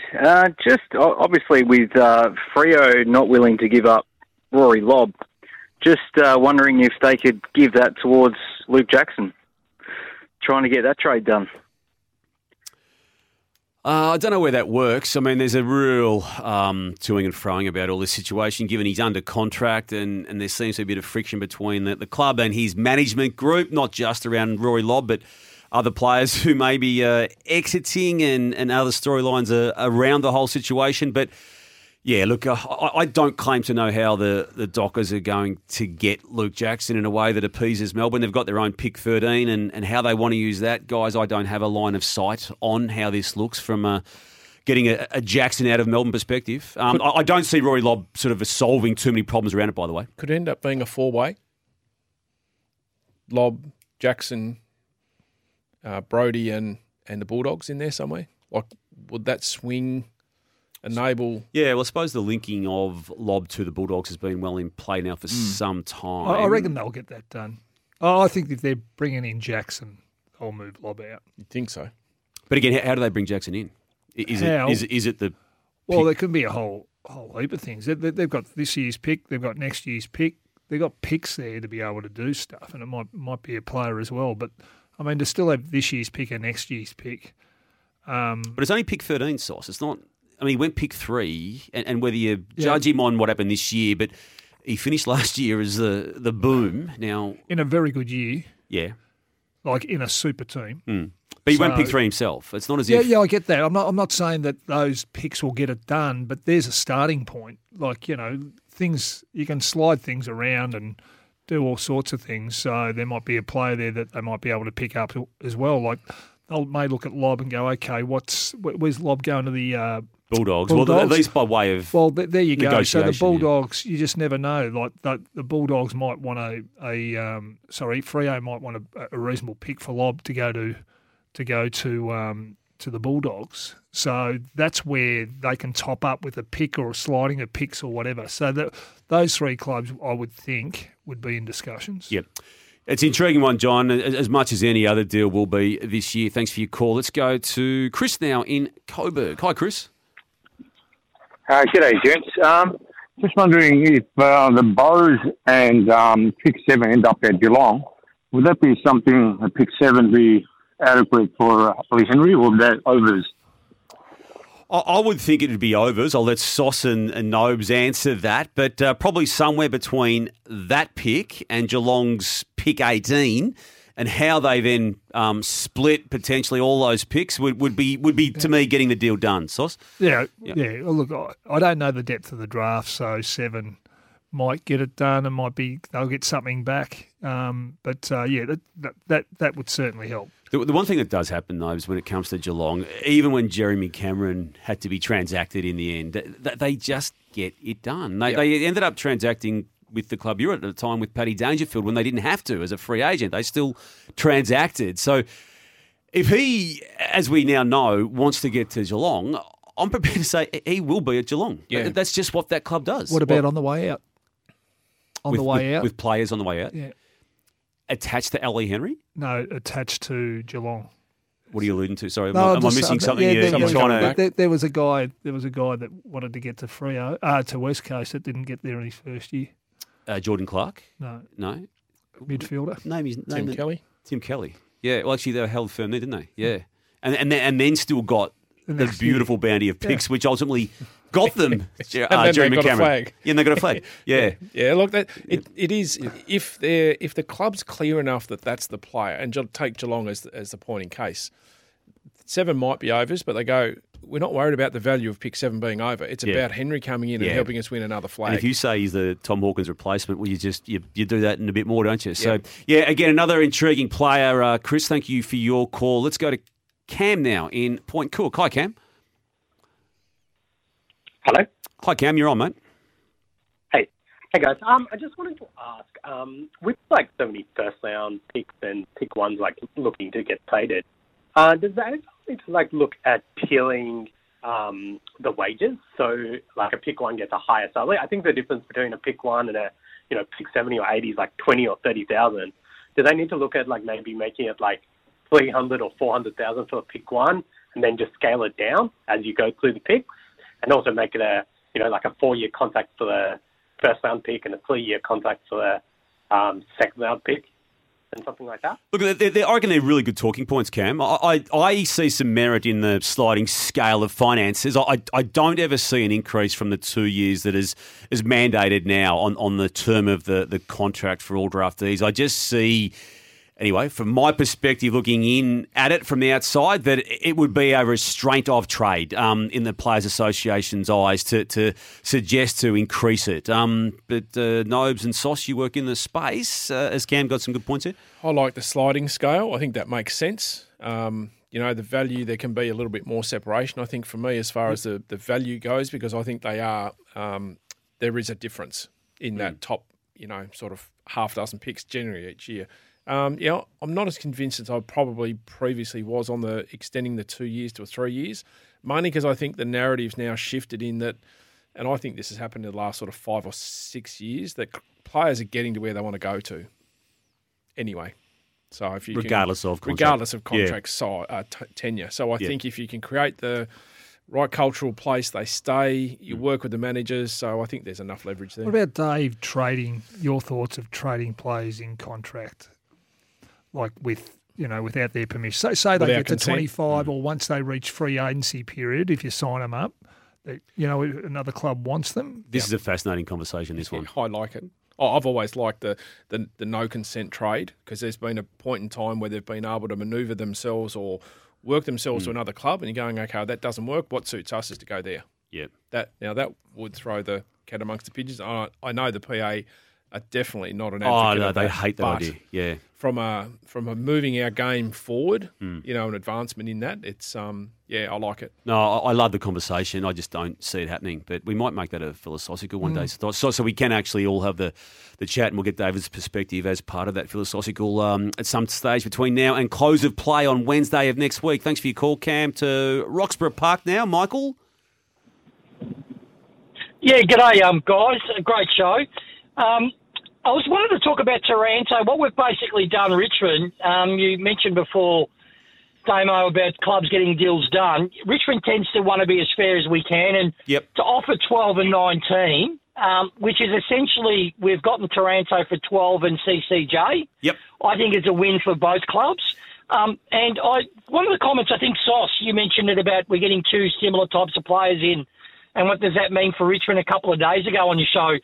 What I feel is what it's basically done now, it allows Martin and Bolton, when we play them in the midfield, to actually be a lot more aggressive. We've got our inside ball users now, and now we can really start to regain control on that outside ring of the midfield with, some electric players. So I'm stoked. I couldn't be happier. Yeah, look, they are similar, but one thing that Taranto can do is go forward, and I think I did mention that Martin can go forward, and even the extension possibly of the interchange of 5 to 5, that they can really rotate through there. I like what they're doing because that midfield, I really rate Hopper.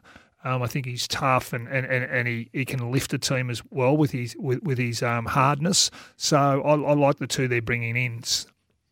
Michael, thanks for your call. And I agree.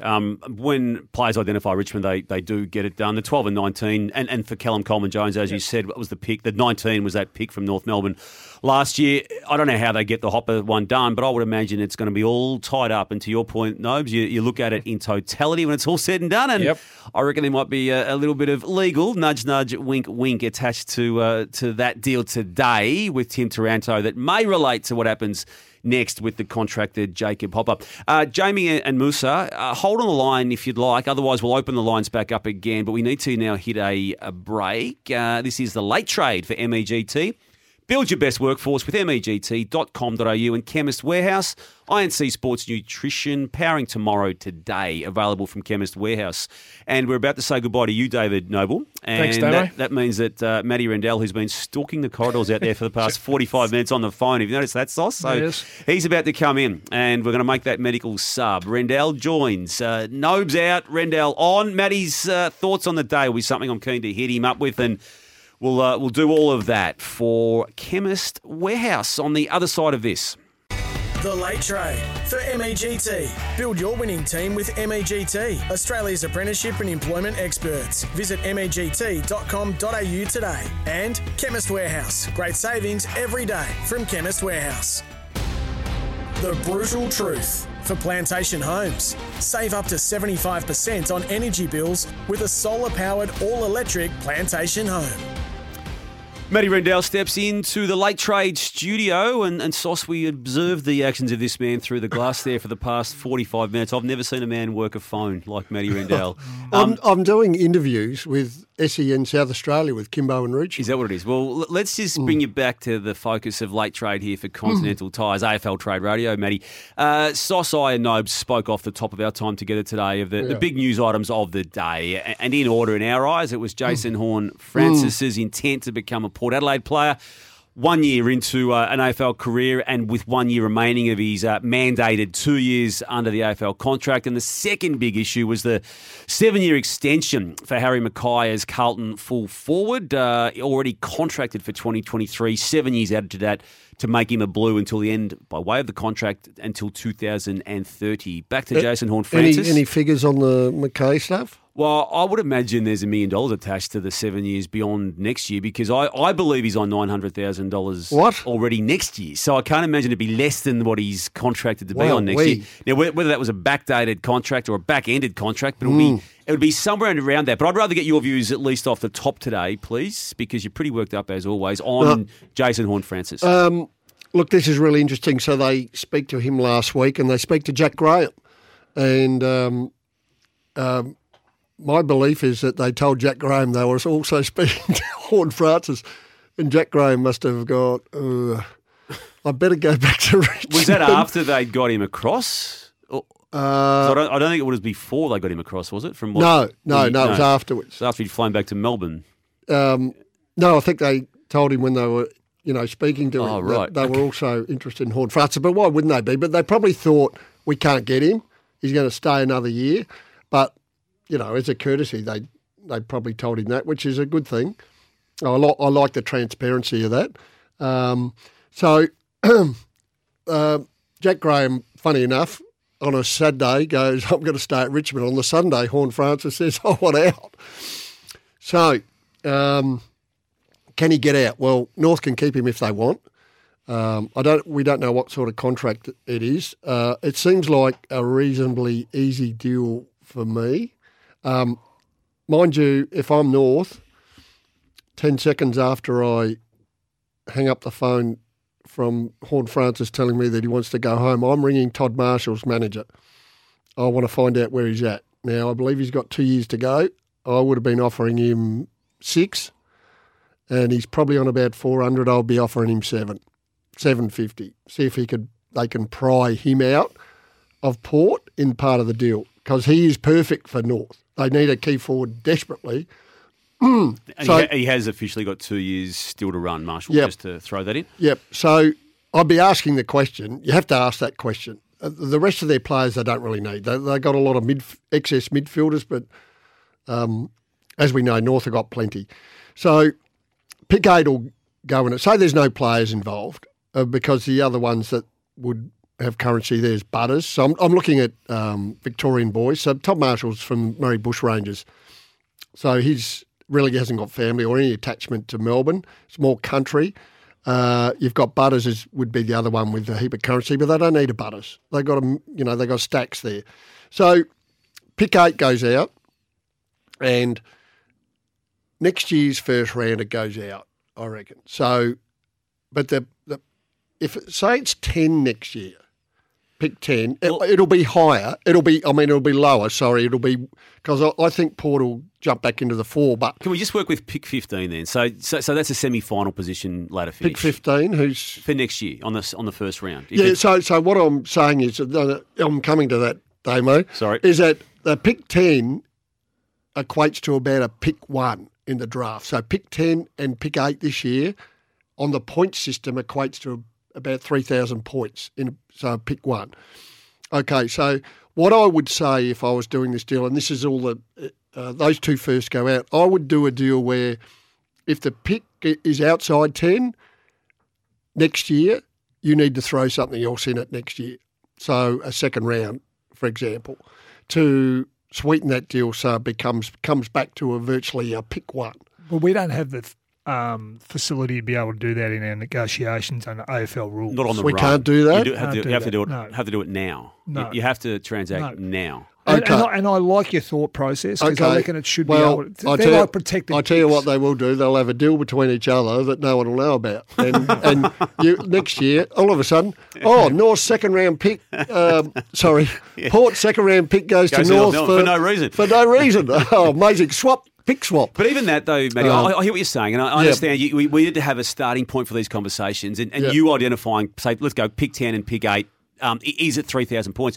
That to me is not getting near it getting done. And I know it's a good starting point. So at least it equates to the 3,000 that the number 1 pick in the draft. Well, what do you think? What do you blokes been saying? I'd be thinking another pick inside. Let's not go. Let's go between 4 and 9 as an add-on to what you've already suggested. Yeah, I that's think just me coming at it. I think what North would be looking at first of all is where the depth of the draft pool finishes, the top end, because we can keep going, and your theory's okay when you look at the points, Matt, but you've got to look at the draft and go, you know what? We really like these top 5, and then it just falls away. So you want to make sure you get something. If you can't get a pick in that top 5. Then the next lot isn't as worth. It doesn't stack up with Horn Friends because we know, as much as you know that there are some things in his game. You know he's going to be a really good player because you saw enough. Going to be a star. So I think the safer bet for me for North, I would say, I want your pick 8 or 10, whatever it is, and I want to get a really good player. Get a play put in. Well, that's why I'm looking at the Victorians because you're not going to get a South Australian go back there unless they're looking for opportunity. If they're looking for opportunity, they're not quite good enough. Yeah. So, but to take a Marshall out of that system now half flies in the face of trying to get a Jason Horne-Francis to go straight back up the ladder. They don't want to lose Marshall, although they're a bit loaded up there. You know, Finlayson, Dixon's probably going to play one more year, but Georgiades couldn't get in at the end of the year.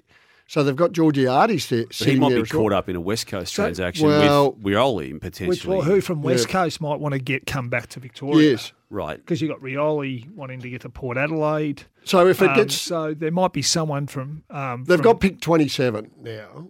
Port for Carlamon going out, which I thought they'd just hand over for Junior Rioli. I thought that's just a straight trade. I thought they'd be close to it. Yeah. But if now this Horne-Francis has come into it. I think Georgiades comes into it. West Coast would have been into him. He's contracted. We really like him as a player. Everyone likes him as a player. He struggled to get in there because they couldn't fit they needed Finlayson in, and he went really because they Backup needed ruck. him to ruck. Yeah. No, he was the main Well, ruckman. they had no rucks, did they? So Lysett comes back next year in the last year of a lucrative contract. So I think they'll keep Finlayson in as the backup ruck to Lysett. So Georgiades might be big time in play to make this deal happen if they bite the bullet and go, okay, we'll trade him to West Coast. But what would West Coast? That'd have to be involved in the Rioli deal, wouldn't it? Yeah, I think so. Yeah. So what can West Coast? How can they help facilitate the deal? Yeah. Well, I haven't thought enough about it, Sauce, that I'd need to have a look at West Coast and what they've got draft picks. Just let me have a quick squiz here. They've got 226-38. So if they got Georgiades back, obviously they're not giving up the 2, but the 26... And 20 as well on my sheet here. 20, 26, Oh, you got 38. 20 as well, okay. Yeah. All right.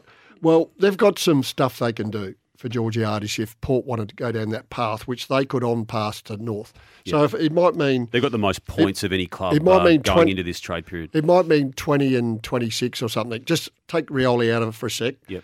20 and 26 for Georgiades, and they can just give it to... I haven't got my point sheet here. I'll have a look, but they might just give that for part of the deal for Horn Francis as well. Okay. Yep. Lot to play out, but Yeah. keen to get that. Just quickly, Matty, because we'll take some calls on the other side of this break. I'll tee them up now, 1300 23 55 48. Harry Mackay, a Carlton player now till the end of 2030. Yeah, so you're thinking he could be on as much as $1 million for 6 or 7 years. Wow. Yeah, with Curnow in there. With Curnow on the same bracket, Cripps on the same bracket, Wiedering. Walsh just a little bit less, and Wiedering below them, and then you've already got Williams on a good deal, Saad. McGovern coming off a long deal, Saad on a long deal. Yeah, there's not much wriggle room here, is there, for Carlton? it's flag or bust as early as next year, isn't it? I mean, in the way lifts are configured, that's a.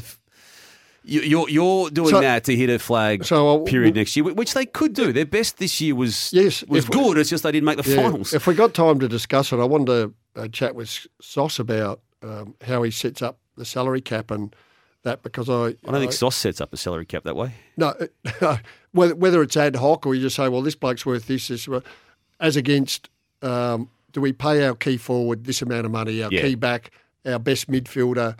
Does it work like that? I don't know if we've got time to do that, but I'm interested to know how set up, because it reflects on the Grundy stuff. Yeah, okay. Let's revisit that. We need, though, to take a break, and we need to get some calls who've been hanging on for some time. So 1300 23 55 48. We just heard Matty's thoughts for the first time today. For the brutal truth, for Plantation Homes, save up to 75% on energy bills with a solar-powered all-electric Plantation home. Your call's next on The Late Trade. The Late Trade for MEGT. Build your winning team with MEGT, Australia's apprenticeship and employment experts. Visit MEGT.com.au today. And Chemist Warehouse. Great savings every day from Chemist Warehouse. A trade news update for Beaumont Tiles. Hey Tilers, need stock fast? Beaumont Tiles are ready to help with over 115 outlets stocked up. G'day Tiger Army, it's Tim Turano here. Thank you so much to the Richmond Footy Club for giving me this opportunity. I honestly can't wait to run out in the yellow and black next year at the G in front of all you fans. I look forward to meeting a few of you over the years to come, and honestly, just once again, thank you so much. I'm so excited.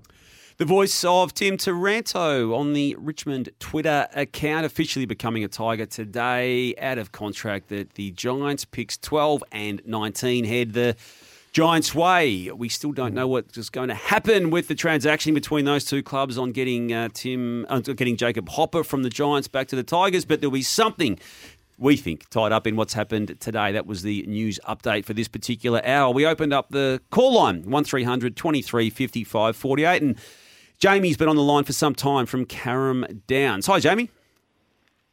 Hi, mate. How you going? Well, mate.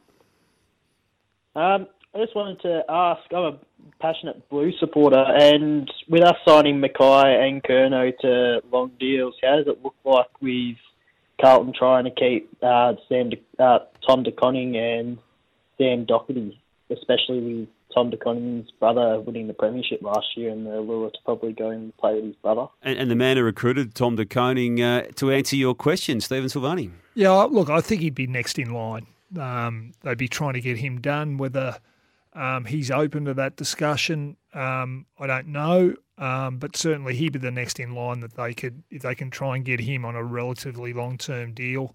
Another long-termer. Relatively, from a depending on what's on offer with Tom, I think it's his fourth year. So generally, the playing managers like to get him out to free agency period and then go again. So, but yeah, they'd dearly love to sign him, I would think. Why didn't you take his brother if you liked him so much? His brother's a nice player.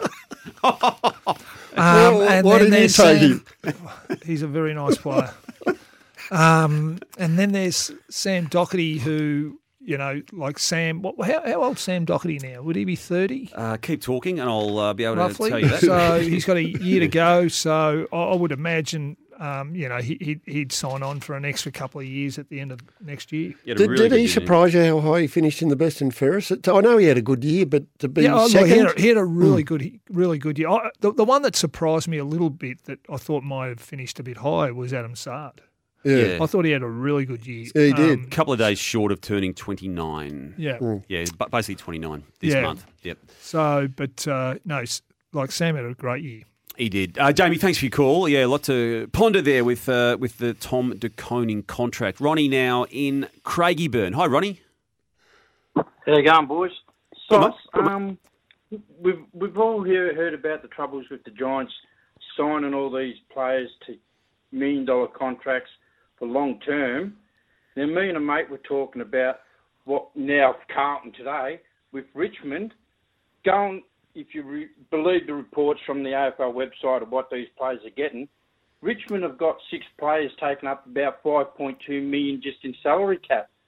You sit there and think, how are all these players fitting in? How? So which players at Richmond would they be? That Tom Lynch. Lynch would be one of them, obviously. Bolton, Dusty. Martin, obviously. Yeah, Bolton, obviously. Taranto, Hopper. If they get there. Yeah. And Bolter, Grimes, potentially. Yeah, that'd be Cochin 1 year. Grimes would be a 1 year. Cochin's come off the big money, as has Jack Riewoldt. Bolter wouldn't be on big dough, would he? He really hasn't deserved that. No, look, the long-term contracts are fine. I just worry when they get to 31, 32, 33 years of age. I reckon if you can sign a contract, when they're 22, 23 years of age, and it might be, you get them to 5 years or whatever, they're 28, 29 at the end of that, and they might have a bit of footy left in them. The issue would still be on some money from an overhang, would he? The issue, Prestia. But the issue at that 20, 5, 26, and you give them 6, 7, 8 years. That's so particularly when you've got a lot of those contracts where they're all finishing at 33 years of age. And the 32, 33 when they're on 800,000-900,000, it hampers what you do with your good kids coming through. It really stuffs you. Well, that's the one. You want them coming off big money at 30, 31. Yeah, and that's the thing. If you get some kids that pop. So the issue is, for instance, and that's why I would think that the Blues, and they may have signed him, I don't know, but Tom De Koning, what's he worth if he has a really, really good year next year? Yeah. Well, he might be worth 600 more, wouldn't he? Well, I mean, you have a look at someone. I'm not comparing him to Jackson, but in terms of athleticism and what he might be able to do, if he pulls out a really good year. Well, again? This is getting off topic, but what's his brother on the open market now? Exactly right. Sam would be worth 700-800, wouldn't he? Yeah, but on the open market, I know he's only had one season. He had one game of football to his name before this year, but he finished it with official votes in the Norm Smith medal. Yeah. Or official vote, I should say, but he's still got a vote in the Norm Smith medal. Ronnie, it's intriguing, and the problem doesn't go away, and it is going to be a watch this space in coming years. Thank you for your call. Jackie now in Perth. Hi, Jackie. Hi, guys. How you going? Well. That's good. Look, just a question. I'm a Fremantle fan now. I can remember back when Fremantle couldn't facilitate a trade with Cam McCarthy. Do you think that could be a real possibility, Rory Lobb doing the same thing where he didn't play football for that year? I remember that. So that was GWS to Fremantle with Cam McCarthy, where he didn't play football for 1 year. I think the thing about Rory was he actually asked for a trade last year as well. So, and then obviously wanting another trade this year. I think they probably need him as a bit of trade bait to be able to get Luke Jackson through the door. So I'm thinking that they will, even though they're going to play hardball here. Yeah, they've said that now. I'm thinking that deal will get done, but we'll wait and see. They need whatever they can get to get the Jackson deal off. It's not going to get the deal done, but it just might help it get it done. Yeah. Jackie, look, I'm with Sauce and Matty. I don't think he's going to beat the Dockers next year, despite what the club is saying publicly. The Dockers are only going to get the future second and future third for Griffin Logue and Darcy Tucker, I think. So that's going to help a little bit, but still not a heap for the Western Bulldogs. They've got 11, 29 and 37. Bulldogs probably just hand him. They said you can have pick 29 for Rory Lobb. Yeah, I would have thought, but it'll help with Jackson, but not majorly. Yeah. And the future second. Jackie, thanks for your call. Belmont will go now. Jacob wants to talk about the same person, Rory Lobb. G'day, Jacob. How's it going, boys? Sorry, on the topic. So assuming that Brisbane cop up 2 first-round picks for Dunkley, which seems to be the going rate, can you see Bulldogs giving one of those first-round picks for Lobb? And then if so, do you think Freo would then pass that, would let the Lobb trade go through?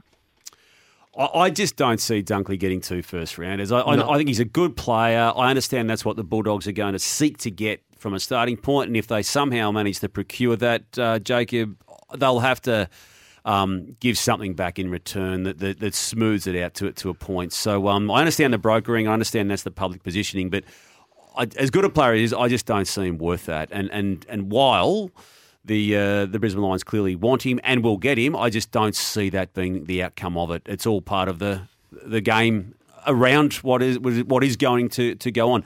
Thank you for your call. Mikhail now in Salisbury. Hi, Mikhail. Yeah, thanks. Thank you for having me, boys. There's a couple of trades that I want to talk about. Yep. So with the Isaac Rankin trade, do you think it'll be done in a couple of days? Well, it's a good question and difficult to answer. Pick 5's going to go in the Rankin deal. Depends. It just has to, doesn't it? Yeah, there'll be something else there as well. Without having Adelaide in front of me, I'm not sure what. 5:23.77. I've got on my notes they here. might. You know what? 5 and 23 might get it done. And would you do that? Yeah, I'd do it. If I'm Adelaide, I'm going bang there. And Gold Coast go, happy days. We're going to lose 7, but we get 5 back. We get 23. Yep. They're just going to take players. They got no room. So they need draft picks. Mikhail, thank you for your call. We need to take a break because, Matty, on the other side of it, we need to get your list analysis of the Port Adelaide Football Club, I believe you're up to in your order of referencing this year on the late trade. So we'll get to that on the other side of this. You're listening to Continental Tires, AFL Trade Radio. Trade up to Continental Tires, engineered in Germany, proven in Australia. Search Continental Tires today. Matty Rendell next with his list analysis of Port Adelaide. The Late Trade for MEGT. Build your winning team with MEGT, Australia's apprenticeship and employment experts. Visit MEGT.com.au today. And Chemist Warehouse. Great savings every day from Chemist Warehouse.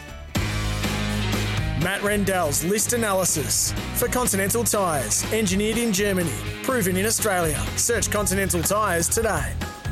And before we get to Matty Rendell's list analysis of the Port Adelaide Crows, Josh Gablich, Gunjourno, AFL.com.au, tweeting Jaden Hunt set to join West Coast as an unrestricted free agent. Paperwork currently being completed to confirm his move from Melbourne to the Eagles. We'll explore that in greater detail shortly. But, Matty, the list analysis right now, Port Adelaide.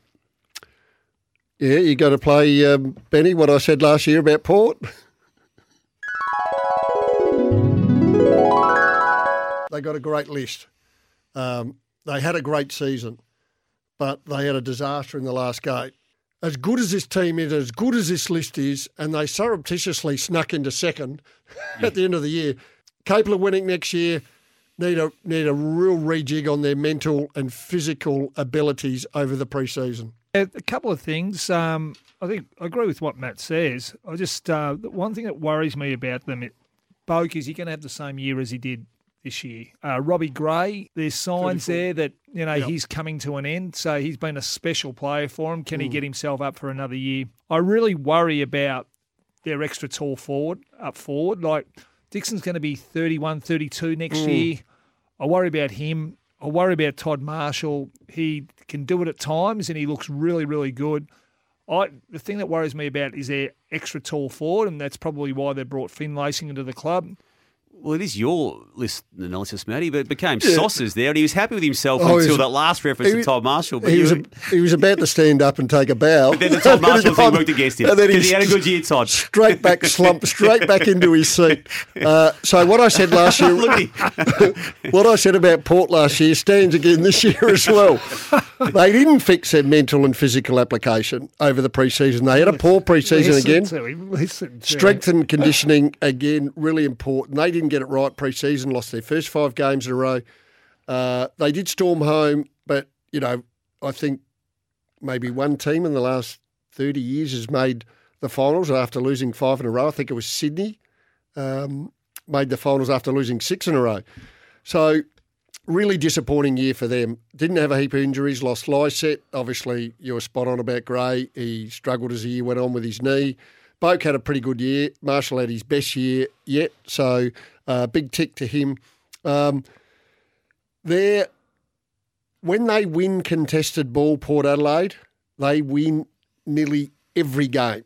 And they got beaten in contested ball at least 15 out of the 22 games this year. It's a major problem for them. That's why they went after Jack Graham, to get this right. They've got, they haven't got Horne-Francis. They've gone after him for a day. Yeah, for a day till they had a better offer from Horne-Francis. So they've gone after another tough inside mid Horne-Francis. Horne-Francis can play in and out and forward.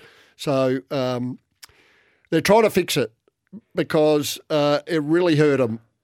During the year, they got some great outside runners and kickers. Not enough depth in the midfield. Horne-Francis gives them that.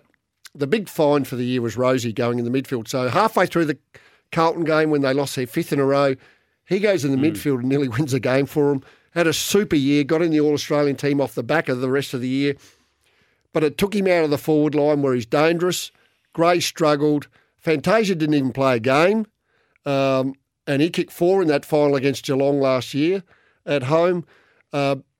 The other thing they did find too was Finlayson, Dixon combination, the ruck. So I assume next year it becomes Lysett, Finlayson. Georgiades got squeezed out because of it, that system. So I would like to see him play in defence in the pre-season and try and play there next year.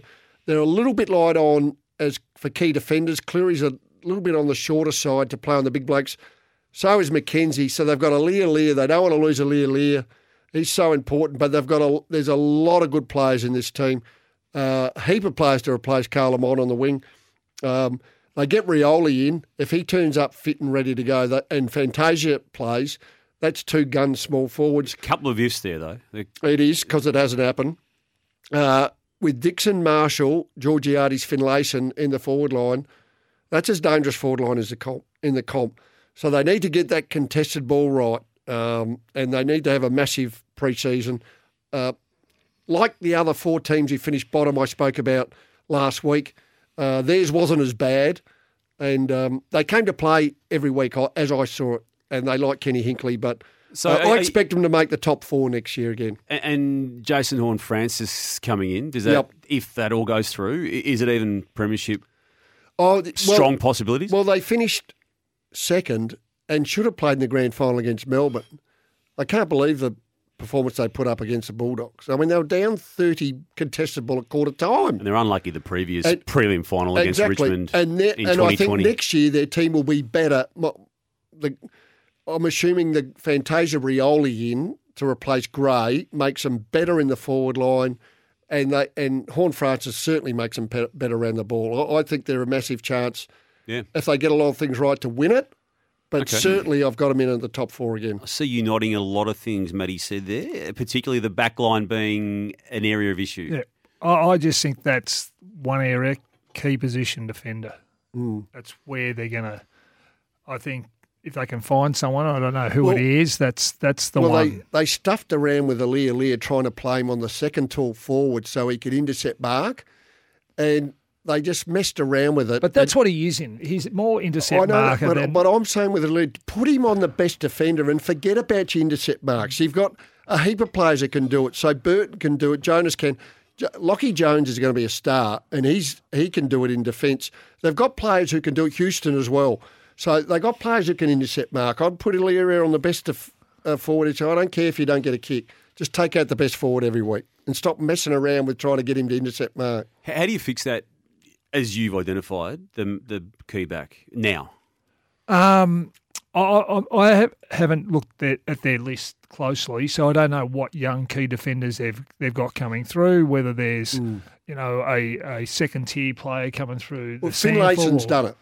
Finlayson did it at GWS as a defender. Not often, but he played back there. Yeah. I'm pushing for Georgiades to go back there. You need to keep him in the time. If he stays, you need to keep him in the team, and that gives them a forward line of Marshall, Dixon, Finlayson, assuming Lysett comes back and ruck. So I think they've got some options. They just need to do them in the pre-season and try them. All right. Well, there it is, the review of the Port Adelaide team. It's a good one for Matty. It's a very, very positive one, and one made even more positive if the Jason Horne-Francis deal gets done. That list analysis for Continental Tires, engineered in Germany, proven in Australia. We'll take a break. There's a few people on the line. We'll hopefully get to your calls before we shut down our time together today on the Late Trade. Sammy Hargraves coming in the studio after that point, but this is the Late Trade for MEGT. Build your best workforce with MEGT.com.au and Chemist Warehouse. INC Sports Nutrition, powering tomorrow today, available from Chemist Warehouse. Your calls on the other side of this on the Late Trade. The Late Trade for MEGT. Build your winning team with MEGT, Australia's apprenticeship and employment experts. Visit MEGT.com.au today. And Chemist Warehouse. Great savings every day from Chemist Warehouse. Today's big moments for Drinkwise. If you're choosing to have a drink, choose to Drinkwise. It's recapping the state of play on the official opening day of trade period 2022 for Continental Tires AFL Trade Radio and for Drinkwise. If you're choosing to have a drink, choose to Drinkwise. Jason Horne-Francis requesting a move back to South Australia 1 year into his AFL contract. Harry Mackay now contracted for Carlton until the end of 2030. Tim Taranto officially finding himself to Richmond on the back of the Tigers giving up picks 12 and 19 to the Giants. Bobby Hill traded to Collingwood, and as per a few moments ago, via the reporting of Josh Gabelich, Jayden Hunt has in the process of moving to the Eagles. It's been a big day to open the official opening of the 2022 trade period. We open up the calls. We've got a few moments to get to some, so let's try and get through as many as we can. To Beveridge we go. Faz has called in. Hi, Faz.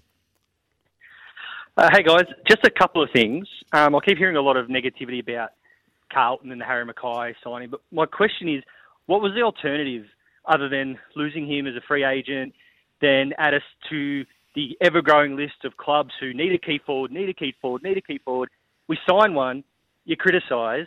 At the end of the day, we know what he can do. You're talking about hypotheticals. What if Tom De Koning comes good? What if he's a bust? We know Harry Mackay is good. Yeah, it's the dilemma. And Sauce? Yep. You're not contributing in this? No, we know Harry can really play. I mean, the hypothetical is reduce the term if you can, but that's all negotiating, But obviously they're happy with what's happened. I think it's great that Harry's signed at the Carlton Football Club, by the way, so he believes in what's going there. And you're right, to have two key forwards in Harry and also Charlie is great. It's just the term of the contract. They're all in, which is great. They obviously, this is what they're going for. The downside is, and we probably shouldn't be looking at it so negatively, but if it doesn't work in 4 or 5 years' time, how's it going to look? Matty, you're not convinced that Sauce is convinced, are you? Look, the thing we need to have a discussion about is what's going to happen with the CBA when the new television rights deal kicks in 2025. So we've got 2 years to go. There's a lot of long contracts coming in, and my belief, and Sauce probably knows more, is that the players are saying if you're getting 800, it's 800 all the way through. It's not an increase with the TPP going up. That's where that's what you've got to look into the contract. Exactly. Matty. So what I'm thinking is clubs are saying we're getting a bargain in 3 years' time, right? Because we're getting them cheap because the salary cap's going to go up a fair whack. Yep. And this player would normally get a lot more money in 3 years' time if the increase is not put in their contract attached to the deal. If it's not attached to the deal, which I believe a lot of them aren't. We'll have that chat, I reckon, at some stage before the end of trade period this year. Thanks for your call, Faz. Let's go to Marcus now in Oakley. It's another Carlton question. Get ready, Sauce. Marcus? Hey, boys. How are you? Be quick if you can, please, mate. We'll try to get you and one more. Yep. Yeah, cool. I was just wondering, with Carlton now, all these deals, they're fine, but the one that sticks out is obviously Zach Williams. Now, I think he's the most overpaid player in the league.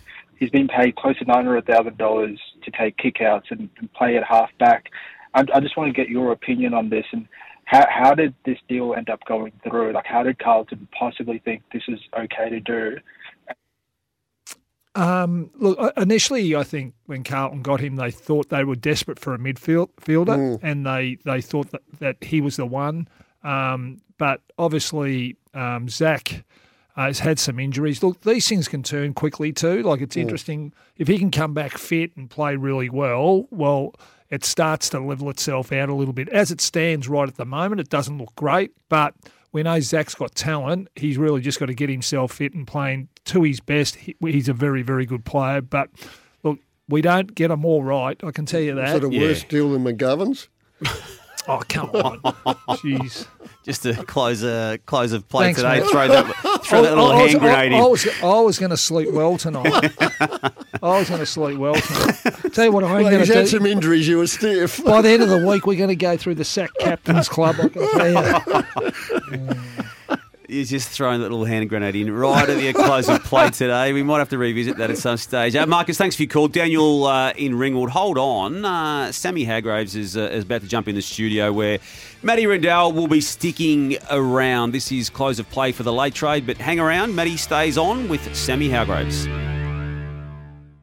Want to witness the world's biggest football game? Head to iCanWin.com.au, predict Australia's score with a crystal ball, and it could be you and a friend at the FIFA World Cup Qatar 2022 semi-finals, all thanks to McDonald's. Maccas, together and loving it. TNCs apply.